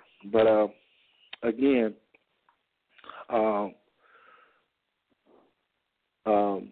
went to the Atlanta march in support of Jakes because, again, Farrakhan wasn't saved. He wasn't a believer, supposedly, and I've been told if Farrakhan ain't got enough sense to give his heart to the Most High, why are you there as a Christian or a believer following this man? You're a fool, Seth. You should be doing this. I went through it, so I said, okay, I gave into it and said, y'all are right. So I went to Atlanta, but when I came from Atlanta, not luckily, but I'm sure it was the Most High in his own infinite wisdom had Farrakhan to plan this march at a certain time. In other words, they wasn't at the same time. Jake's march ended enough time for you to fly to see Farrakhan. I was like, great. I was at the airport and CNN did an update on the march, and I saw all those people, and I said to myself, I'm not about to let history bypass me. So I went and asked her, what is the fastest time I can get? She said, well, there's a plane going, I ran, and I made that plane, and I followed them, let them know, y'all, I'm at the march. They was like, they was just tripping on me because I was following this Muslim, supposedly. But I'm telling you, anybody that missed the Million Man March, there is nothing. I told you, I've been to services, I've been to concerts, I've been to the Super Bowl even. I've been to all kind of stuff. I ain't never, ever seen them. Nothing even close. If you say, hey, what would you give up? Would you give up seeing Michael Jackson? Would you give up going to the Super Bowl with Michael Jackson perform, even though I really did miss it, but I went into the last part of it. If you say, would you give up that, or would you give up seeing the Clark Sisters, or would you give up seeing the Barcades? Would you give up seeing Parliament? Would you give up seeing, because you know there's some good concerts back in the day. Would you give up seeing, I would not give up any 2 or 3 of those shows to miss out on that. That was crazy. I mean, just the black men there and the intensity in their eyes, and they're so focused and so serious about this one thing, just letting America know, like I said earlier, that hell yeah, we care about our families. Hell yeah, we care about our children. Hell yeah, we care about our wives. Are you kidding me? There was a look. Thugs was there. Non-thugs was there. Religious folks was there. Celebrities was there. Ugly people was there. Nice-looking people was there. Tall people was there. Skinny people was there. Old people was there. Young people was there. All kind of black men. Atheists was there. Christians was there. All types. Muslims was there. And I remember this rumbling after they got tired of all these other speakers. Non-Muslims and Muslims alike had enough, and they began to start chanting, Farrakhan, Farrakhan. And it was just embarrassing to be at that mic if you weren't Farrakhan. So all of a sudden, here come this Negro. I shouldn't say Negro, but here come this man on these stairs with like 15 bodyguards. That was the most beautiful thing I've probably ever seen. They say Garvey used to come in strolls like that, but I've never seen Garvey. But I saw this man come down on Capitol Hill, off them stairs, that backside. That was beautiful. And Farrakhan jogged. It was like he didn't walk. He actually kind of ran to the podium. They kind of like had this light jog. It was beautiful. That is the one day, if you was a Muslim, you should be proud. And I'm not a Muslim, and it didn't move me to be any close to being a Muslim, but I have to say that, my friend, that was a class act by the one and only Minister Louis Farrakhan. I would give Farrakhan this credit. There's nobody that nobody articulates the pain of our people more than this man. I don't agree with everything he say. I don't. No, I don't. But I must say, he pulled off something. I don't even think it was him. I think the Most High needed to speak to America through these so-called black men and let them know what y'all calling us, what y'all accuse us of, you are terribly wrong. You have no idea who we are. That's what I got from the Million Man March. That's what we went to tell the nation. You know, not us. You know, we care about our family. Oh, no, you won't. That's the way we were. And, I mean, it was a look. And when that man said at the very end, again, I know I'm repeating myself, but when he said at the end of that march, go and grab a brother, one of your brothers, and let him know how much you appreciate him, nothing can top that. Nothing. Nothing I've experienced in my 51 years can touch that right there. Nothing. Nothing. Nothing can touch that. As a black man, with black men, nothing can touch that experience. When those black men went to grab each other, and I mean, we probably hugged a good 100 men in less than, 6 minutes, because it was just a time, when he said that, everybody just, it was for a good while. People just grabbing each other. And it wasn't that kind of, it was a look like, I'm going to be there for you. I got your back. I'll be there for you. Now, some people may say it didn't last, but that's not true. A lot of organizations was birthed out of that. Nobody's going to tell you about that. A lot of organizations was birthed out of that. And I remember that they was asking for people to volunteer and start fostering. And they asked for men to raise up their hand, and if you would promise to foster, and they handed out even a vow that we were supposed to take. And I didn't basically keep the vow because it's basically principles I already live by. I just vowed to keep doing what I was doing. I mean, I'm just saying it's to be honest. Some people didn't have, biblical principles, but it was just things basically to just walk by what the scripture already told us to. Don't be calling women bees and all this. And I believe those men was very serious. And if they keep it, I don't know. But I know one thing, that day, and I think a lot of people did keep it, by the way. But I'm going to tell you something, nothing can touch the Million Man March. They came back with a Million Family March, and they tried to redo it, but I'm sure every one of those brothers will say nothing can touch that. And like I said, anyway, DC, I'm back on the meet. See how I spent all this time? But I'm just being honest with y'all. All right, let's move up to trying to say what should I hit next? There's so many. I can go to Atlanta, I can go to Tulsa, I can go to Chicago. Chicago was a very interesting place. Again, a lot of enlightenment. I'm just going to jump around, y'all. Chicago was another one of those moments where I learned a whole lot. Went to Chicago a whole lot because actually American Airlines had a hub there, and I would always fly American. And so I learned a whole lot. I experienced a whole lot with black people. So many productive, influential black people in there. But I learned a lot about our people and the vainness of Jet and Ebony. Visit the Jet and Ebony, the whole thing there on Michigan Avenue, and I just began to get a revelation that our people wasn't doing as, how can I say this? Chicago is one of the places that I learned about our people as far as success. John H. Johnson, I saw him, and I began to see that the way they handled Jet, Ebony, the company Essence, just visiting there and seeing, I didn't see everything, but just a little bit I've seen, kind of broke my heart just a little bit because I thought it would be a little different type of company. And I began to, and it made me start looking a little closer at Jet and Ebony in Essence. And even today, I actually looked at a copy, and I quit looking at Jet and Ebony probably because of my experience of them in Chicago. And it's just some more rich people that are not sensitive to what we really need as a people. We don't need more money. I don't think black folk need more money. I think we need to disperse the money we have a little different. They say if the money that black people made stayed in their hands, I think it's 3 times, if it changed hands 3 times within the black community.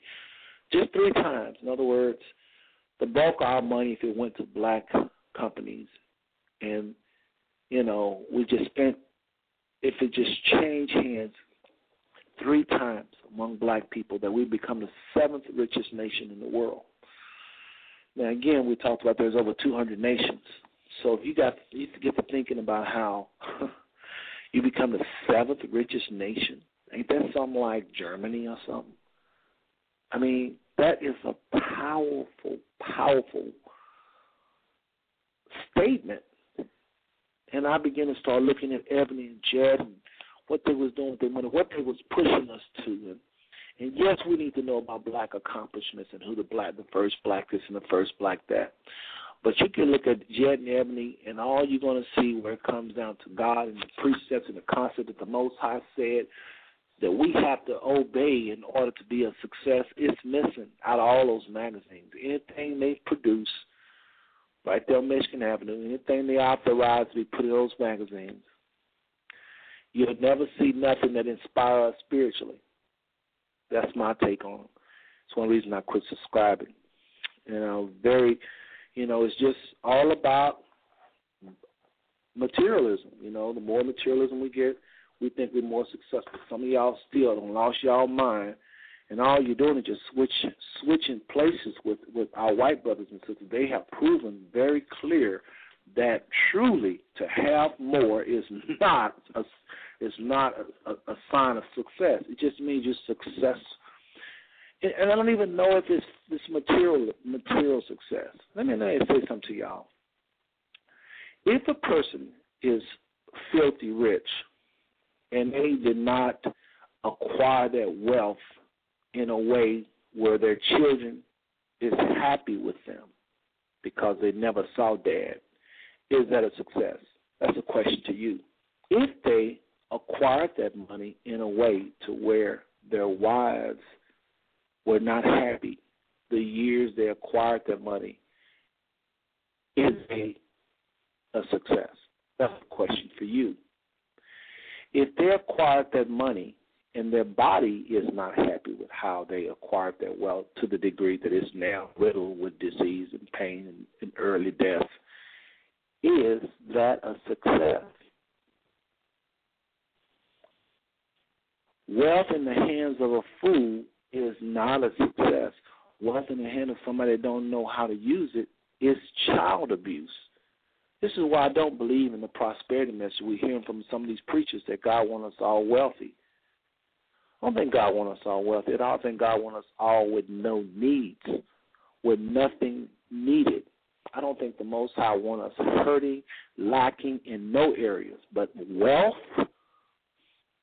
they say that the United States is the leading nation for pollution. So we're wreaking more havoc on the planet than any one nation. That to maintain our way of life causes a lot of our, this is why government is all over the world exploiting and taking and taking. We have to have that oil in Nigeria or in Iraq or in Saudi Arabia or in wherever. We have to have it because every single thing we do is oil-based. Some of y'all say, well, that's not true. Everything is oil. Everything. Just look around your house. Mass production means machines got to make that. In order for machines to make that, they run out this very oil we're fighting for. So we need that. We need that oil. Else we cannot continue living the way we live. So watch this. If God wants us all wealthy, the way the United States is, says some of these preachers, I'm not going to name their names, then just think of India. India is almost 3 times bigger than the United States. Maybe it is 3 times bigger. China and India, pretty much almost bigger than, probably more than 3 times the size of the United States. What about their poor people? What if the Most High say, if the Most High is saying, I want everybody to live, be rich according to, that means, first of all, those poor people in the United States, the Most High is saying he wants us all with full cars and mansions. And I mean, this is what a lot of preachers preach. They say God, or they say God wants you to have, wants you to be, I heard one preacher say, God wants us all millionaires. Now just think about that for a second. Then that means he wants all 1 billion Indians to have the same thing. And then he wants all 1 billion Chinese to have the same thing. If the United States is destroying the earth, what do you think India is going to do?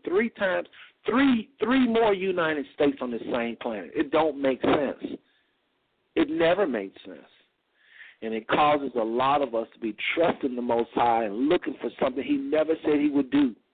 And when he don't come through, we say the Bible don't work, this stuff is a lie. We say this stuff ain't, we say God ain't real, or he don't love me. Because it says it right here in this Bible. Because the preacher said this is what this scripture is saying. So we start claiming things and start looking for things that he never said he was going to give us. So some of us say, well, I'm just going to go after it like the world go after it. And we go after it and we abandon family, we abandon our bodies, we abandon our own mind, and we become what I call those that have received the mark. I know y'all can argue what the mark of the beast is, but I personally think it's not a mark you put on people, like implanted in your head. I don't believe that. Because the Bible says you can be forgiven for it. So if it's the having the mark of the beast is not an unpardonable sin. So I don't believe it's no mark. Anyway, I'm getting off a little bit. We're talking about, again, tonight we're talking about enlightenment on my travels in the United States. And I just was talking about, I think I was on, talking about Chicago and having seen the Ebony Jet, Essence Magazine, whole set up there on Michigan Avenue, and being hurt by the vainness, just the magazine itself, just how they are so far from what black people need. Yes, I do thank them for putting out there the first black this, the first black that made us want to strive more. So there is some points I give them, and they definitely deserve that. So it's not all bad, but we don't need, black people need, first of all, we got to understand who these people are. These people calling themselves African Americans is nothing more than Israelites, folks. It's all through the Bible. We are fulfilling prophecy like there is no tomorrow. Nobody fulfills the prophecies of Deuteronomy 28 like so-called African Americans. If some other nation can say that they are going through the same pain and the same was put in slave ships and wives was taken by another nation from the north, that the Bible says that Israel would go through, you have young men, you won't enjoy them, for they'll be taken to captivity. You work all the days of your life, you won't enjoy your labor. You build houses for others, but you won't live in them. It says your ox, which is the thing that make money for you, ox, your business shall be violently taken away, and there will be no might in thy hand. So the earth above you, the heavens above you will sing like brass. Can't get a prayer through. One scripture in Leviticus 26, it says that Israel would have it 7 times harder than the other nations. How much harder do the so-called African Americans have it over other people? Then Isaiah, I think around 50, 51, and 52 talks about how that at some point it was so bad that there were 7 women to 1 Israelite man. Remember, Moses said the key scripture, if you forget all these scriptures I'm saying, the key scripture for tonight is Deuteronomy 28 and verse 46. Moses is speaking to the 12 tribes of Israel. He's telling them what will happen to them forever. He says it like this, and I'm going to quote the verse verbatim. Again, Deuteronomy, that's the Genesis, Exodus, Leviticus, Numbers, Deuteronomy, the 5th book of the Bible, chapter 28, verse 46 says, speaking of the blessings that's to be upon this nation, are the curses. Deuteronomy 28, verse 46 says, and they, speaking of the blessings of the curses, and they shall be upon thee for a sign, S-I-G-N, a sign and a wonder, and upon thy seed forever. One more time. And they shall be upon thee for a sign and a wonder, and upon thy seed forever. Well, what does a S-I-G-N, a sign, do? A sign identify you. You can identify Israel by these blessings and curses, not by no DNA, not by no Holocaust. As much pain as those people went through, I know some people argue it didn't happen. I ain't even going there. I'm going to say what I've seen is pain. And I don't wish it upon my worst neighbor. Much respect for the pain that these people went through. But nowhere in the 66 books of the Bible, from Genesis to Maps, did it say that the Jews will be put in ovens. It's not in the book. None of the things that the Jewish people have went through as a people is in the Bible. Well, they became a nation. Yeah, but they didn't become a nation like the Bible says it. If they did, there would be peace. There would be all this fighting in the Gaza Strip. There will be peace in Israel when Israel becomes a nation. Nothing, and I've been saying this all over the world, especially in Cincinnati, on the WCVG radio station. I've said it, I've put it out there for lots and lots of people to hear, and ain't nobody called me on the carpet yet. So why don't you be the first person to call me on that phone line there in front of you? Nobody can show me where the people in Israel have went through anything in that Bible.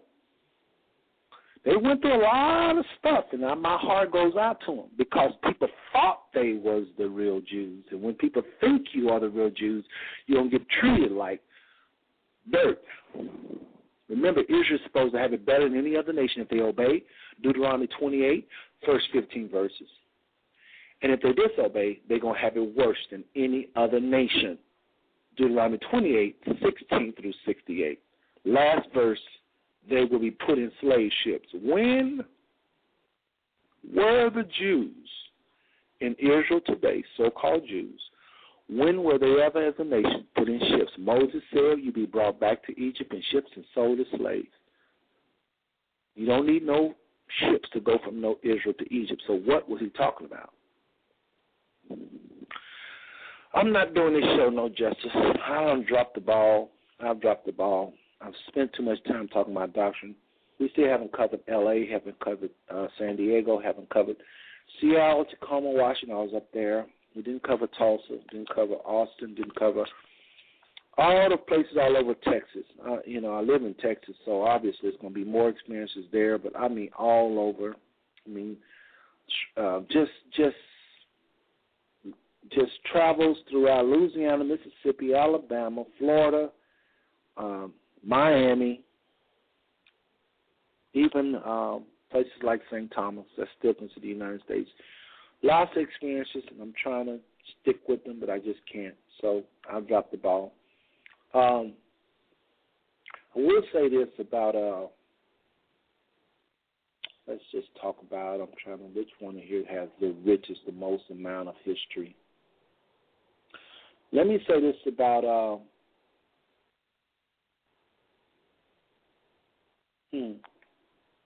I got some notes, so y'all bear with me. I'll just say this about Tulsa. Tulsa is where we used to have our Bible studies. That's where a lot of this jumped off at. ORU, Oral Roberts University. I used to fly there every single weekend because I had a lot of young students that wanted to hear from me. Actually, they already was having a Bible study, but I shouldn't say they want to hear from me because it wasn't just about me. There were some other people having a Bible study. But, yeah, they was excited to know I was coming in town. A lot of times, I think there was a few times they actually weren't going to have to study, but when they found out I was coming, they had to study. And it wasn't a whole lot of us, but it was very important because I made the comment that the most I began to start breaking me away from the charismatic ministry because I was really believing in people like Oral Roberts, Kenneth Hagin, just a lot of those people, Happy Caldwell, Kenneth Copeland, you name it. I mean, a lot of them. Oral Roberts was one of my favorites, and he had these big praying hands in the City of Faith. Now, if you want to see the most beautiful college probably in the United States, one of them, I think ORU is right up there. ORU and that City of Faith, when they had the City of Faith and those praying hands, those flags, you come in, nothing but no college, I don't think, can touch the entrance of ORU. So, I mean, I've seen a lot of them, but that college right there, I mean, I live right here at TCU, and, you got the University of Houston, the Big Texas, and SMU. Man, them places can't touch ORU. ORU ain't that big, but it's nice, quality. And so, but ORU, God, I said enlightenment on my travels, so let me show you how I was enlightened. The Bible says, if when a prophet make a prophecy and it don't come to pass, then that prophet, that's how you know whether or not they're a true prophet. Somebody once told me that, and this is, I have to give credit to what credit is due, a young lady by the name of Rosalind Scott. Hopefully she's listening. But Rosalind challenged me a long time ago about Farrakhan. She says, how can you listen to this man? She was one of those that says Farrakhan wasn't, excuse me, I'm getting it wrong. I told Rosalind that how could she listen to Farrakhan? This is before I even started listening to Farrakhan. She was the one that introduced me to Farrakhan. I used to say, I can't listen to this man. He's not a believer. And she says, here I am with a degree by college professors, and I make She made very good money. I'll just say that, very good money, capital V. And she had a home and BMW, paid off lots of stuff she had. Hopefully I'm not putting too much of business out there. And just doing well, more than that, a lot better than the average sister, okay? And she was telling me that all this stuff I have is based on an education I got from racist, not all of them, but some of them, racist professors, or maybe professors that just wasn't racist but just didn't have Africa in heart, didn't have black people in heart. They was just, they was just there, man. I wasn't making sure if I existed a lot. She was just talking about some of the things she went through. And she said, but they gave me a degree. And I've been able to make a living off this degree. She said, now here comes the man, Farrakhan, and he speaks so strong for black people, got to have bodyguards. And she's saying, I've learned a lot from him. And you're telling me that I shouldn't listen to this man who have to have bodyguards to tell the truth. When I've been educated by folks who didn't even hate me, I hope y'all understand where she's going with this, but I'm making this long story real short. But basically, I began to think about that, and that made sense. Here this man is. He got to speak with bodyguards, and they always talk about Farrakhan. I used to think he had a lot of weapons because everybody hated him and was so afraid of him, especially the church. So I began to start listening to him. I said, she's made a point. Now, so that was a very strong point of enlightenment in my life, thanks to Rosalind Scott. You know who you are out there. So Rosalind not only opened the door to start listening to Farrakhan, but when I started listening to Farrakhan, I started listening to other people, Leonard Jeffries, I started listening to John Henry Clark, I started listening to all the names that y'all know. Y'all know them, John Henry Clark, Naeem Akbar, the Hares, Harvard professor, can't think of his name. Just a lot of names, people that most y'all black people listening right now probably never heard of. And I'm being general, but it's the truth because I talk to people all the time. They never heard of Leonard Jeffries. They never heard of J.A. Rogers. They never heard of Ivan Van Sertima. They never heard of Dr. Beard. They just don't know these people. It's the truth. So Rosalind was one of the person that introduced me to these people. And I started learning, and it opened up a whole new world for me. So that's enlightenment with a capital E. I just basically started regurgitating a lot of what I heard in these charismatics because I began to start seeing a lot of this racism. Our education in the United States, if you're educated in the United States, you went through all 12 grades, first, second, third, fourth, and you went to college, especially if you have a degree and especially if you have a PhD, chances are your education is racist. You probably know nothing of Africa. And that's not to slap you in the face, but we are not taught about Africa. It's just not taught, period. We don't know anything about their leaders. We say they all are corrupt, but why are they corrupt? Why did Coney have to go and create his own army? I know they hating on Coney, and I don't like what he did either, but do you know what creates the things of this world? All the exploitation of Uganda, what got that man upset and said, I got to build my own army to fight these people. I can't trust these grown-ups because they're going to go back and tell the government everything I'm doing. They're going to come after me. So he started killing the grown-ups.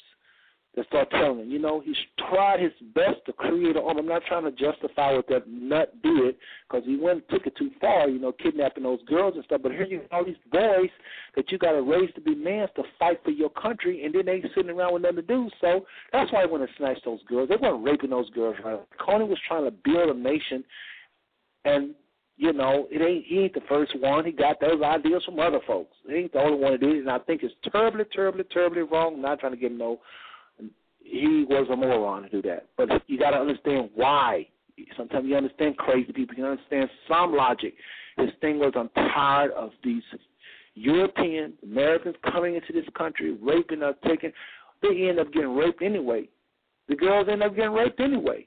Because the West come in and fund this rebel group or fund that rebel group, and they get raped anyway. So if Coney said, let me get these girls, and they're going to be wives of these boys, and they're going to have families, or raise up an army. I don't agree with it. I don't agree with it. I'm just saying, folks, we got to understand this stuff. So lots of people are talking about this, the exploitation of Africa, and that's what creates the Alice, what's her name? They had a woman that had a group. What is it? Alice McCauley, something like that. But there was a people. If y'all know the proper names, if you're in the chat room, type it in, please. But it was a lady who was just like Coney. She had her own group, but they was called the Holy Spirit. These was militia groups that went around killing, trying to again free up Uganda, and they went around singing praises. We're talking about armed to the killers in the jungles of Uganda, going around trying to, again, take back that nation. And then you had her. She had her own group. This is a female, again, like a modern-day Harriet Tubman. Coney is just one warlord. There's lots of them. The different people try to take. It's all about getting Uganda back. They ain't just killing folks, just be killing people, raping little girls. It's not that. That's not what happened. Again, you can't trust nothing the West say. Nothing. But anyway, thanks to Rosalind Scott for opening up my mind, because with Fred, that's why I have so much respect for him. Listening to him got my mind to really start thinking about the freedom of our people. And I started listening to all these other brighter minds, men that had a lot more facts than Farrakhan. Farrakhan just blew the whistle and just began to talk about the racism. But then once you can understand that racism and you quit trusting these white sources, these Caucasian biased folks, that's not hatred on them. That's just saying that, and I'm not just talking about white, I'm talking about black, I'm talking about you, some of y'all. It's just we're not educated properly. You can't trust your own brains. We've been educated. It's almost like, this is why a lot of Africans don't like us, because here they are Africans, and we've been saying for ages, I'm not African. Some of y'all still saying that. This is a self-hate that only the Most High can deliver us from. Of course, you African fool. All us from Africa. Everybody on the planet is from Africa. Civilization, like Dick Gregory said with his crazy self, it was a good joke. It was a good joke. He said civilization started in Africa. The animals. No. I mean, you can lie about history and break off noses of the Sphinx and knock off noses on this statue and knock off lips on that statue, but you ain't about to go move no 7,000 rhinoceros, 8,000 giraffes, 7 million birds. You ain't going to move all them animals. So he is so right, the ingeniousness of Dick Gregory. But it was through this young sister. So all of you young sisters out there, don't feel like you're powerless. Now, this sister is a computer programmer, but she challenged my belief on this Tulsa ORU praying hands, and she said, I believe Oral Roberts is a fake prophet. I just got a message that I got 90 seconds on this show, so if you're in the chat room, you want to listen to this show, you got to call it 760-283-0838. Again, you got to call that number, 760-283-0838, because I got something very strong to drop on y'all before this is over with. I'm telling you, I don't want to miss the last few words. I'm not just trying to hype it up. I'm telling y'all I got a lot to drop on you, okay? So you've been warned. 760-283-0838. Call that number. Got like 60 seconds now, okay? So anyway, I began to start listening to all these different people. So when I would go to these Bible studies in Tulsa, I began to start sharing how Oral Roberts dropped the ball. You know, he had said that God going to take his life if he don't raise a certain amount of money. And he ended up losing the city of faith. Y'all know that the city of faith no longer belongs to ORU, and he ended up, they no longer, I think they had the praying hand where there was. So all that by God said he was going to open up. His prophecy was that God was going to fill up this hospital with sick people. It didn't happen. It never happened. He had two nice towers. These towers look better than some banks do. Just Google it. You'll see. He only filled one tower, and at the best, it was 3/4 of the way full. So, maybe half full. It was nice. It was beautiful. Never seen no college. Never seen any buildings. I don't think I've seen nothing like an ORU. I've seen a lot of beautiful things, but ORU was something.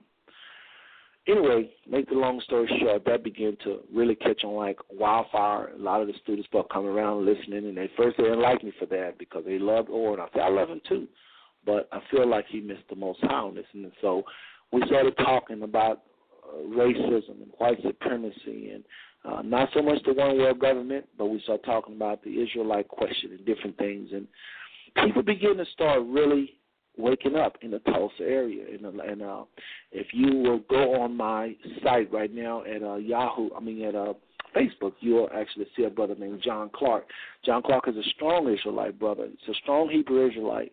You'll see another brother named Gary Ellison. Gary Ellison runs Israel Now. It's a blog on Blog Talk Radio, and he runs it. It's called Israel Now. That brother is one of the brothers that woke up on this journey. I actually challenged him, and he was one of those that really was upset with me talking about Oral Roberts. So when I began to say to him that Oral Roberts missed the ball, that he didn't hear from God at all because that City of Faith wasn't filled, and he felt like, who are you? Well, we had a big argument, and the next day Gary called me in tears, and I do mean crying like you did when you was a child. He called me, a grown man, crying, saying, you know, Most High showed me. He didn't say the Most High. He said, God showed me what you were saying was true. And he just began to say, hey, man, you know, we all learn now, you know, because who am I? You know, I can be wrong. But it says it right there in the book that if a prophet says something don't come to pass, that prophet don't represent the Most High. So I began to share that. We start studying. And, I mean, Gary, remember he's already in college, him and John Clark, again, they're on my Facebook. Their brothers already in college, so they just begin to grow and deal with the education they was getting there. They begin to grow. John was majoring in, I think he was a finance broker, mortgage broker. But anyway, make the long story short, they are warriors, soldiers out here. And with Gary has over 1,500 people following him on Facebook, and that's all he talk about is this kind of stuff. And these brothers can break down the Hebrew days. And y'all should check out Israel Now. That's one of their shows, and they team up. It's three of them. It's him and John Clark and another brother from Cincinnati, and they have one of the hottest shows on Blog Talk, talking about Israel Now. And they're very, very sharp. I'm telling you, they're sharp. But these brothers, these Gary and John, was two of the people that the Most High used me to help wake them up. And so they strong. In some areas, they're way stronger than I am. So that's the way it is. Again, enlightenment. Things that have enlightened me on my travels. Cincinnati. How can I ever forget Cincinnati? I almost forgot to mention this. But I moved from Cincinnati, and when I first moved there, I came across a station called WCVG. It's still on there, and a young lady by the name of Tracy Hunter, which I need to invite her on the show because she used to have a radio station, on land radio station. I used to call there all the time with these 5 topics, these 5 smooth stones, these 5 topics I share. And I began to start talking to her about, you know, we are the true Israelites and the New World Order. And Tracy used to think I was crazy. And right now Tracy is running for judge right there in the city. And very smart lady. And this is a strong testimony. This is one of the things I was going to drop on y'all that's powerful. So if you call, the phone line's great. But watch this. I started talking to her about this, and people were calling saying, hey, brother, every time he called, I was talking about race. And Tracy used to give me the hardest time, and I shouldn't mention her name, but it's just the truth. This is everybody heard. This is public knowledge. And I called for maybe 10 years. I was in Cincinnati for 19 years. I moved from Fort Worth. And so anyway, I was up there, and I began to just start sharing with the Cincinnati people because it was the only gospel radio station up there. And I began to hear, people could hear all the way over into parts of Indiana, even parts of Dayton. And, I mean, this is a big radio station. At least it covered a lot of area. Okay, so fast forward. I began to start getting momentum. People start beginning to say, well, it do make sense. It do make sense. And I said, well, just look at Deuteronomy 28 and 46. Moses said that these are things that are going to happen to Israel. Look at what he said was going to happen to Israel and see who's living these out. What nation is living out these particular blessings or these particular curses? Find them, whoever they are the true Jews. They're the true Jews.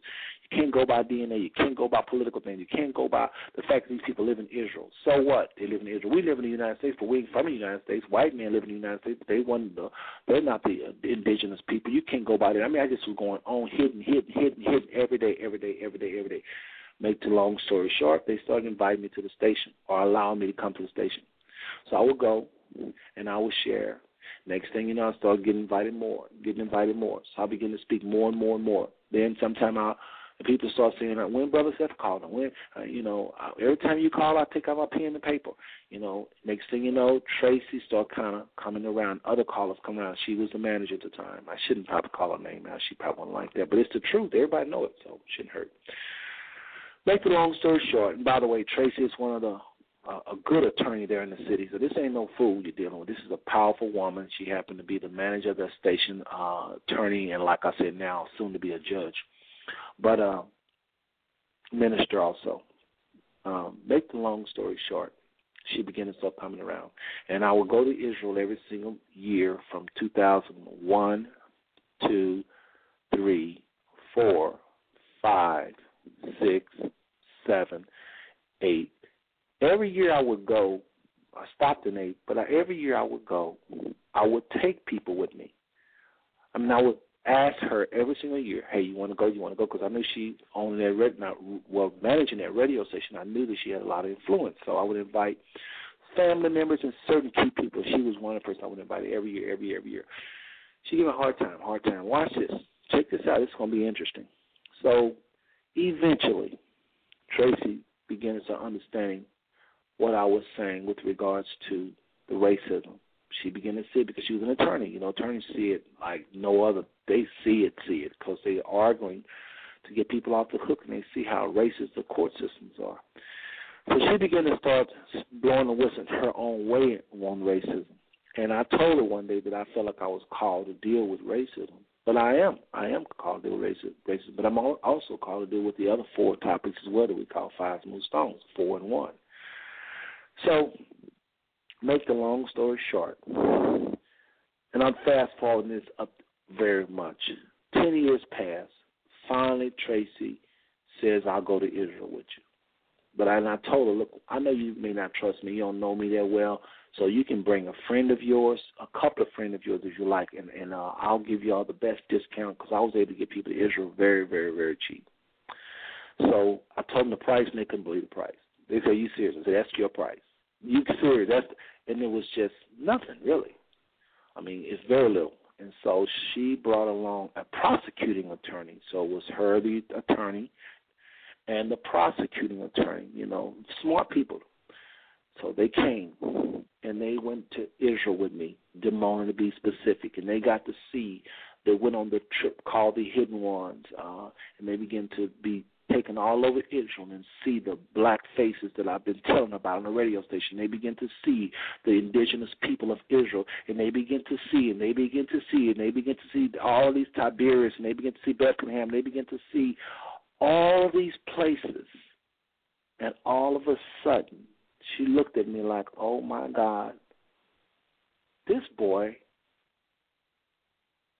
was telling the truth. Then we went into Israel where all the cameras was. Everything turned white, including the images on the walls. Everything turned white.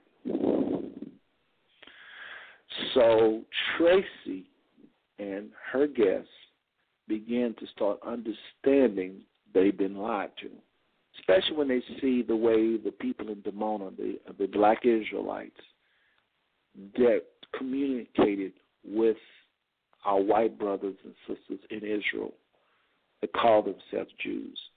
Wasn't no hatred, handled them with care, respect, spoke Hebrew like they did, kept the feast days like they did, not trying to follow them, copy them, but kept the feast days by their definition.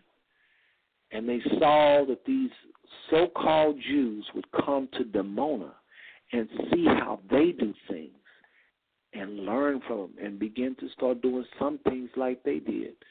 Start putting the people in Dimona on certain boards in Israel. Nobody going to hear about that. You never hear about that on CNN. and start befriending Damona, and eventually gave him permanent citizenship. Now, listen to me, folks. This woman, and I probably shouldn't be saying her name because it's like I'm talking behind her back, but again, I'm just testifying about what the Most High have done with me on my travels in the United States. We're talking about Cincinnati, but this actually carried us to Israel. Make the long story short, on the plane back, the so-called Jews would pray. They let them take over the kitchen on the aircraft. I know this sounds crazy, but the flight attendants actually leave the kitchen and let the rabbis go back there and pray because they have this custom where they got to pray. And the Israeli government and the airlines came to an agreement where they're going to let these priests take over the kitchen and just pray in the kitchen. So on a flight, when you're going to Israel, don't be shocked if you see all these priests putting on the different things that they wear, and they all go to the back of the aircraft, and they're back there holding hands and they're praying. Yes, it's going to happen on your flight. And Trace asked me, why are they going back there? And I told him, well, this is something they do on every flight. And she said, why are they doing that? We're the real Israelites. If I'm lying, I'm flying. And that might not seem like nothing to you, but, you know, when you have a 10-year battle trying to get people to see the light, and we're talking about intelligent, smart people, you know, again, attorneys, possibly the next judge, minister of the gospel. This ain't no little believe anything you see. But she began to hear the history because one thing about Damona, when you go there, you go to a museum and they share with you line upon line what happened to the so-called African Americans, how they was brought to slave ships, and how everything about the African American is biblical based. Everything they ever went through as a people is in the Bible. Everything. No, not everything. Yes, everything they have ever been through is right there in the book.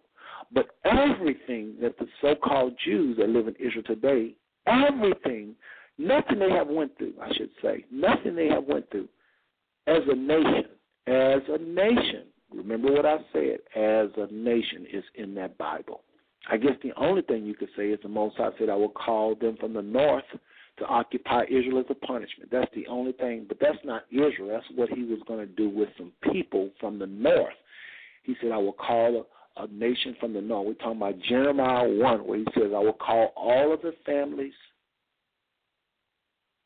of the north down to Israel. Read your Bible, Jeremiah, the book of Jeremiah, chapter 1. It's not that long. He says, I will call all the families of the north into Jerusalem. What's north of Jerusalem? Of course, Spain, Great Britain, all these new names, but these are countries in the north.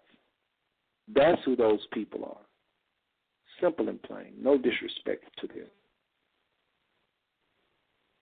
So, folks, this is the Enlightenment.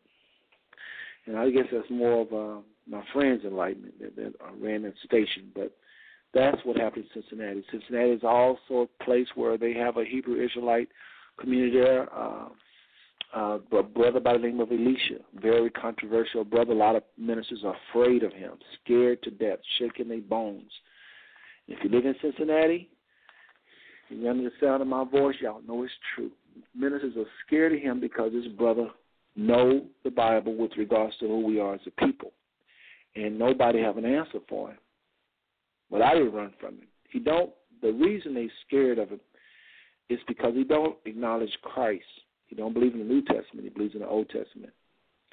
And he is, I would say, he knows the Old Testament, but he's just blind where Christ is in the Old Testament and prophesied to come into the New. Make the long story short, Cincinnati is a very enlightening place because I spent time with this brother, never intimidated by him, and I saw how the word, if you would just use it, will put all kind of people in their place. Now, I never debated the brother, and I'm not afraid to, but I never debated Elisha. But I saw and I ran across a whole lot of followers. We talked. I just decided to not fellowship with him because we don't believe in Christ. But we definitely believe in us being Israel.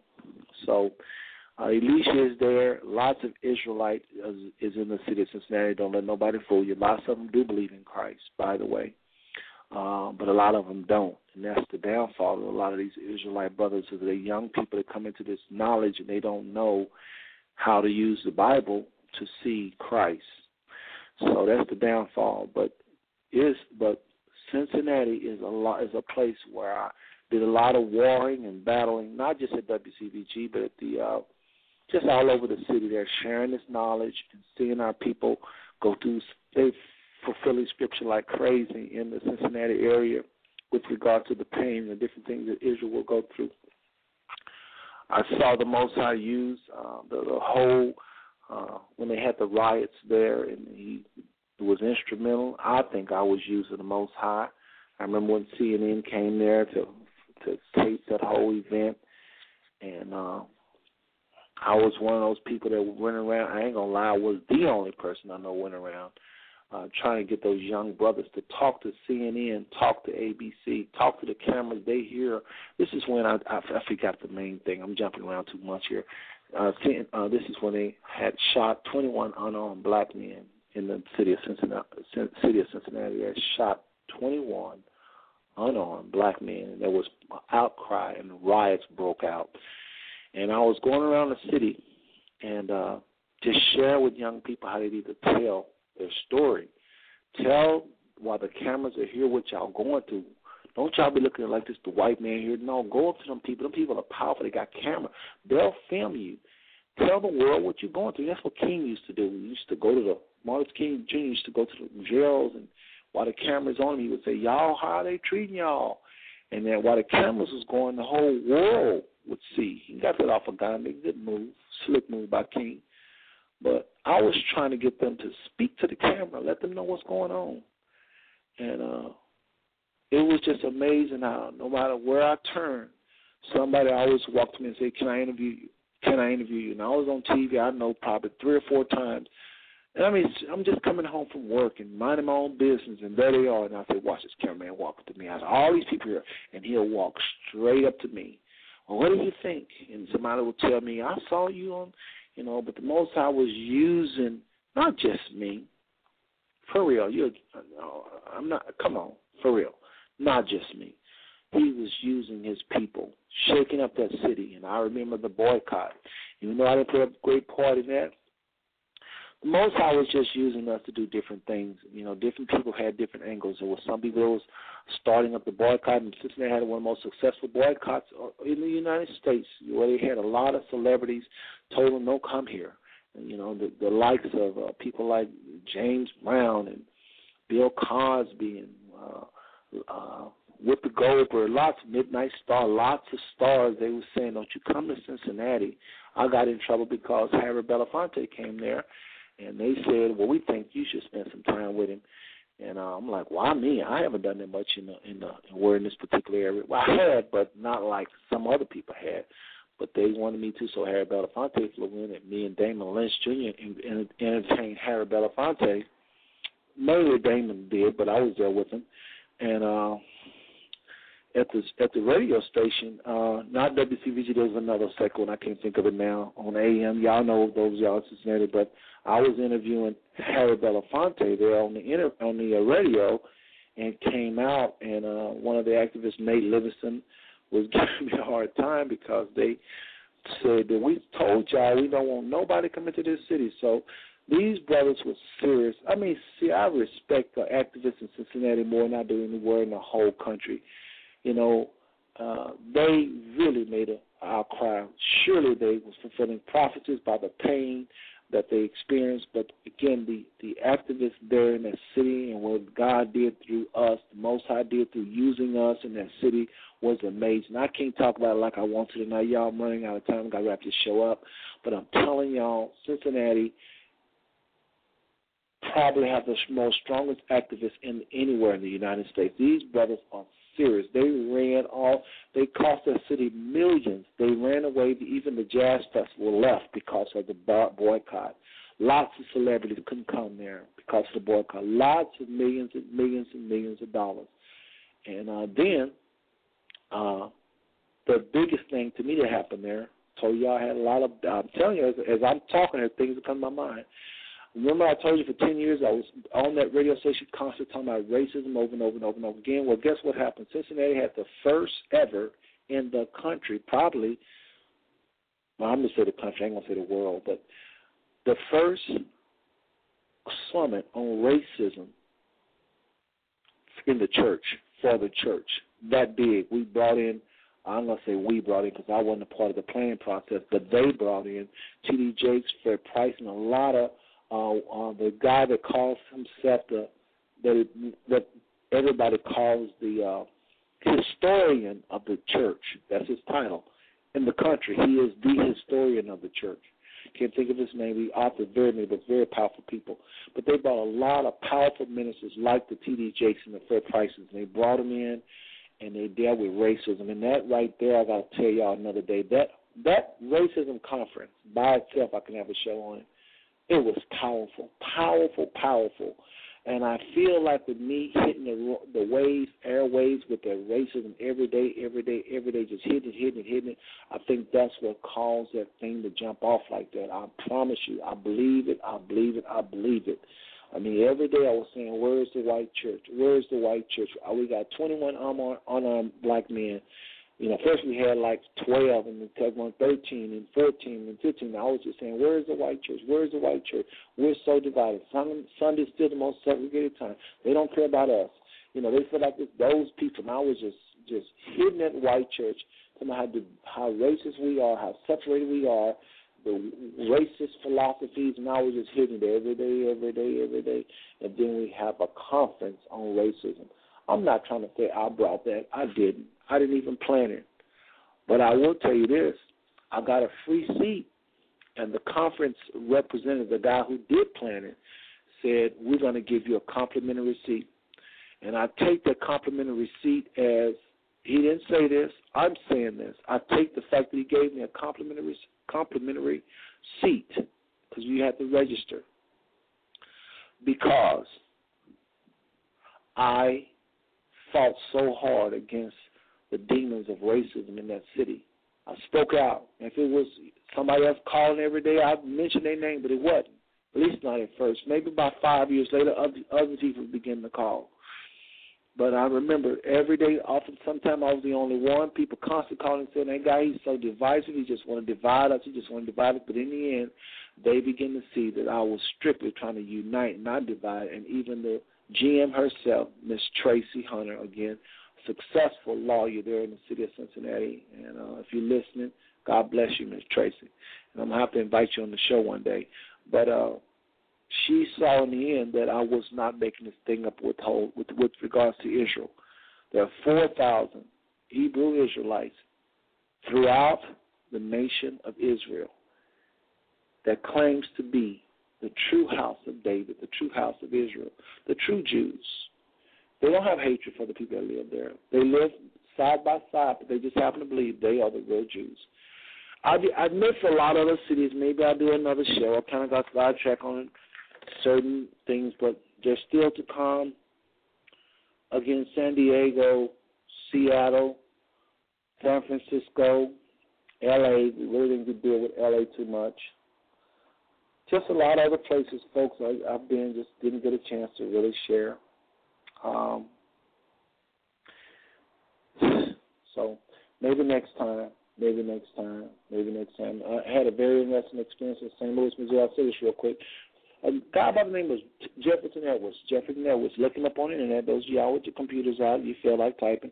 Jefferson Edwards is probably one of the forerunners dealing with racism way before me in the country. This brother has a ministry dealing with racism. I mean, you can't get no more. Other than Farrakhan, I'd say it'd be Jefferson Edwards next. This guy, in a loving way, but hitting like a sword, not holding no punches, he deal with racism in the church. And I went up to his international headquarters. Actually, I challenged his book called Chosen Not Cursed. Chosen Not Cursed. The brother has a book called Chosen Not Cursed. I challenged his book, and he believes that Ham was black, Japheth was white, and Shem was yellow. And I challenged that rainbow theory and told him that all three of the brothers was dark-skinned people. And when I begin to start, and that's a whole other conversation, maybe next show, we'll do one more show maybe, and I'll finish up all these little things about it. But this was powerful. I could spend a whole show talking about just Jefferson Evans and what happened in St. Louis there. I mean, Missouri. Missouri, it wasn't St. Louis. Was it St. Louis? He lives in Missouri. Kansas City, Missouri. Kansas City, Missouri is where the headquarters is. But anyway, I went up and I challenged his book, and he saw that I showed some serious holes in that book. He invited me and had, sent a chauffeur driver out to the airport to pick me up and treated me and gave me the first red carpet treatment. Went to his ministry, and he sat there at his desk, and I actually began to stand up. He knows the truth, and began to just share these 5 stones. He was blown away, especially white supremacy and the whole revelation of the Hebrew Israelites. Jefferson Edwards changed his tone. I told him that, he should probably stop using the term fair skin. And if you listen to Jefferson Edwards today, you'll never hear him say fair skin anymore. And you shouldn't use it either. White people do not have fair skin. Fair means beautiful, does not mean white. Again, fair means beautiful, does not mean white. Nowhere in the Bible does it say fair skin means white. It's one of those things that people just say. Again, white supremacists teach this. Folks start repeating it, and they don't have no backings. No such thing as fair skin. You ever heard of the term fair speeches? And how a speech is going to be white? You ever heard of the term fair weather? And how weather going to be white? But more importantly, if you look at the Hebrew and look at the word fair, it don't matter if you look at the Hebrew, it don't matter. That word don't mean white nowhere. It means beautiful. You are the fairest, my love was the fairest. It don't mean they was the whitest. Fair, F-A-I-R, simply means beautiful. And white supremacists went into the Bible. Could have been black people. A white supremacist can be a black person. It just means they have a mind to just give whites all the glory. They begin to look at that, and they start associating this word fair with white skin.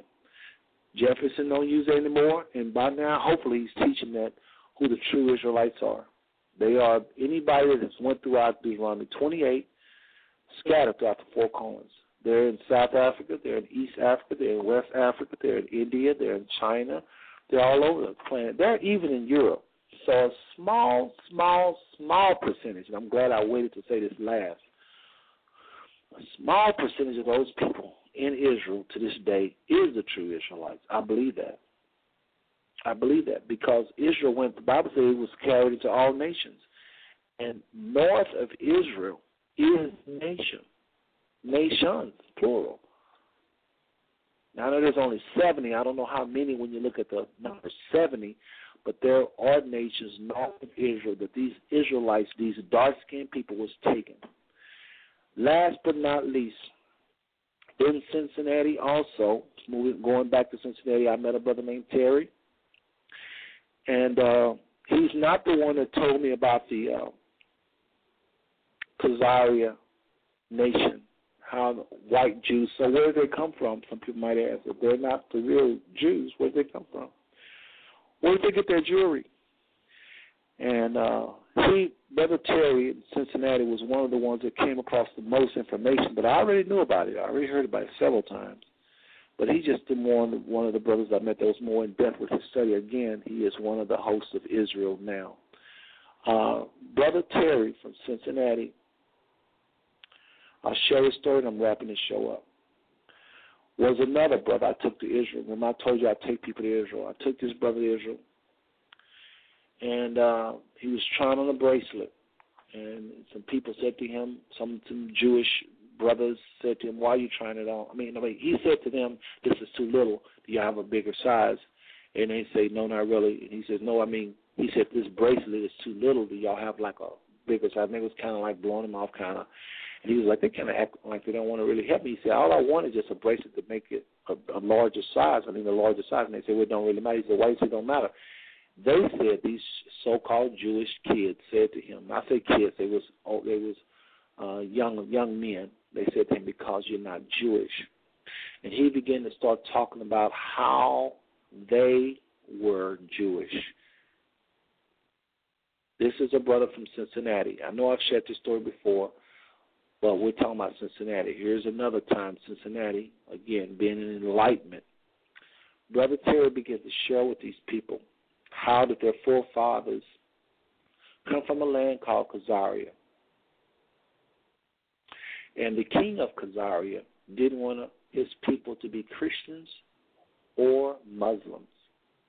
So what he did, the king did, was converted to Judaism and had his people, his followers, his subjects, to convert to Judaism. And this was when this many white people converted to Judaism, which was not a white religion at the time, or wasn't a white practice, whatever you want to call it. But over time, they have just seemed to claim it as their own, as them being the Jews, when in fact they converted. At the end of Terry's presentation, these white young, so-called Jewish young men said to him, nothing you have said can we agree with, can we disagree with. Nothing you have said can we disagree with. I told Terry, you should have said to them, and by the way, Terry goes by the name Yahshua when he's hosting the show called Israel Now, just so y'all know that. Brother Yahshua is the brother I'm talking about. It's Brother Yahshua, Brother Gary, and Brother John. Israel Now on Blog Talk Radio. And if you go, let them know Brother Seth sent you. Please let them know that. Say, Brother Seth sent you. It's very important. I said, Brother Terry, you should have told that brother after he said, nothing have you said that we disagree with. In other words, we agree with everything you said. Well put. You should have said to them, I'll take this bracelet free. What you should have said. Because y'all are involved in a theft of birthright. Folks, it's all over the country, all over the United States. I've met people, Memphis, lots of stuff happened in Memphis. I talked about it a little bit last week. Don't forget to listen to the previous shows where I travel, where it's called Enlightenment on my travels all over the world. The last two shows where I talk about other countries. In this show, of course, we just concentrate on the States. I thought I'll be able to go to the States, but I haven't even touched the surface. So maybe we'll do a part 2 to the States. Anyway, you can listen to 5 Smooth Stones. I'm out of breath. Didn't take no breaks. So listen, y'all. I really thank y'all for listening. I hope that this show has inspired you some kind of way. I know I said a bunch of things that sound very controversial, but remember, we cover these topics in previous shows. So I've already talked about all of these subjects, Israel, 5 Smooth Stones, all of these we've already talked about, okay? So, y'all, if you're more curious, you want to understand leprosy more, any of the 5 Smooth Stones or any of the 5 topics I talked about, just simply listen. Listen to those previous shows, okay? This is for you. All of those that follow the Most High, this song is for you. I played the earlier song for you, but this one is for you also. It's called Thou, O Lord, Are a Shield, and He truly is to the righteous. God bless you. Love every single one of y'all. Ain't nothing you can do about it. Lord, how are they that trouble me? Many are they that rise up against me. Many there be which say, there's no hope for him in God, but thou, Lord, are a shield for me, my glory, you lift my head, but thou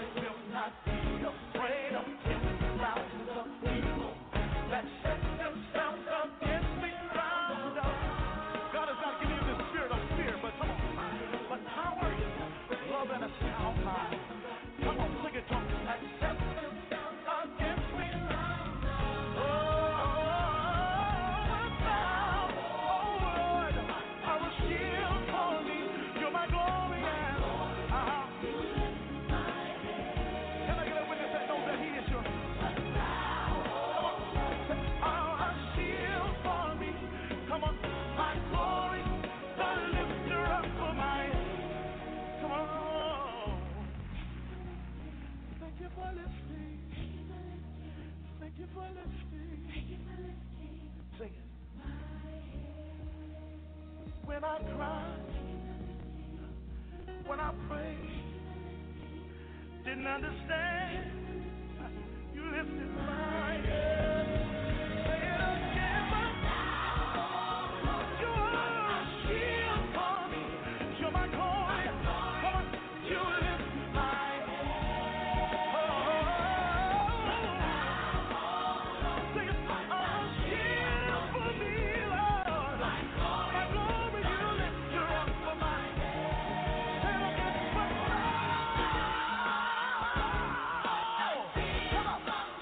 you're my glory, Lord. You lift my head. Can I get a witness tonight? Say, I'm a shield for me. You're my glory. You're up for my head. Say it again, testify. Thank you for this. Thank you for this. Thank you for this. When I didn't understand, sought to take me out.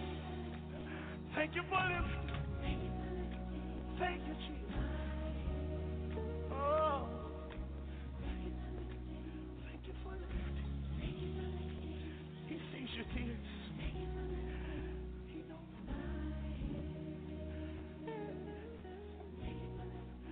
Thank you for this. Thank you for this.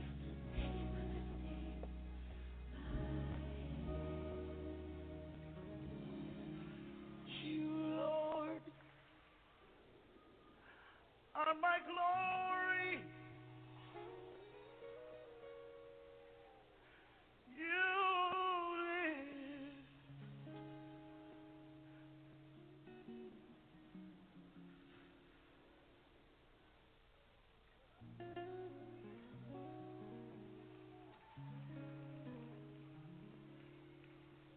My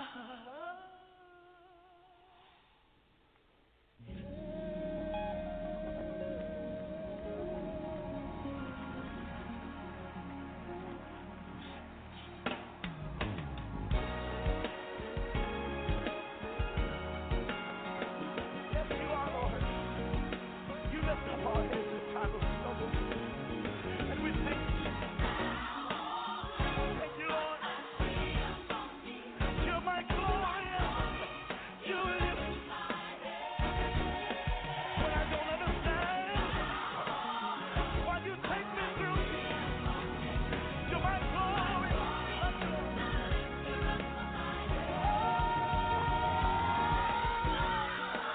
Yes, you are, Jesus. You're my glory. You're the lifter, and you're my.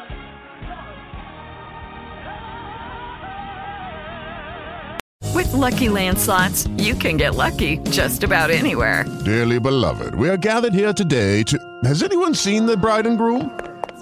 Sorry, we're here. We were getting lucky in the limo and we lost track of time. No, Lucky Land Casino, with cash prizes that add up quicker than a guest registry. In that case, I pronounce you lucky.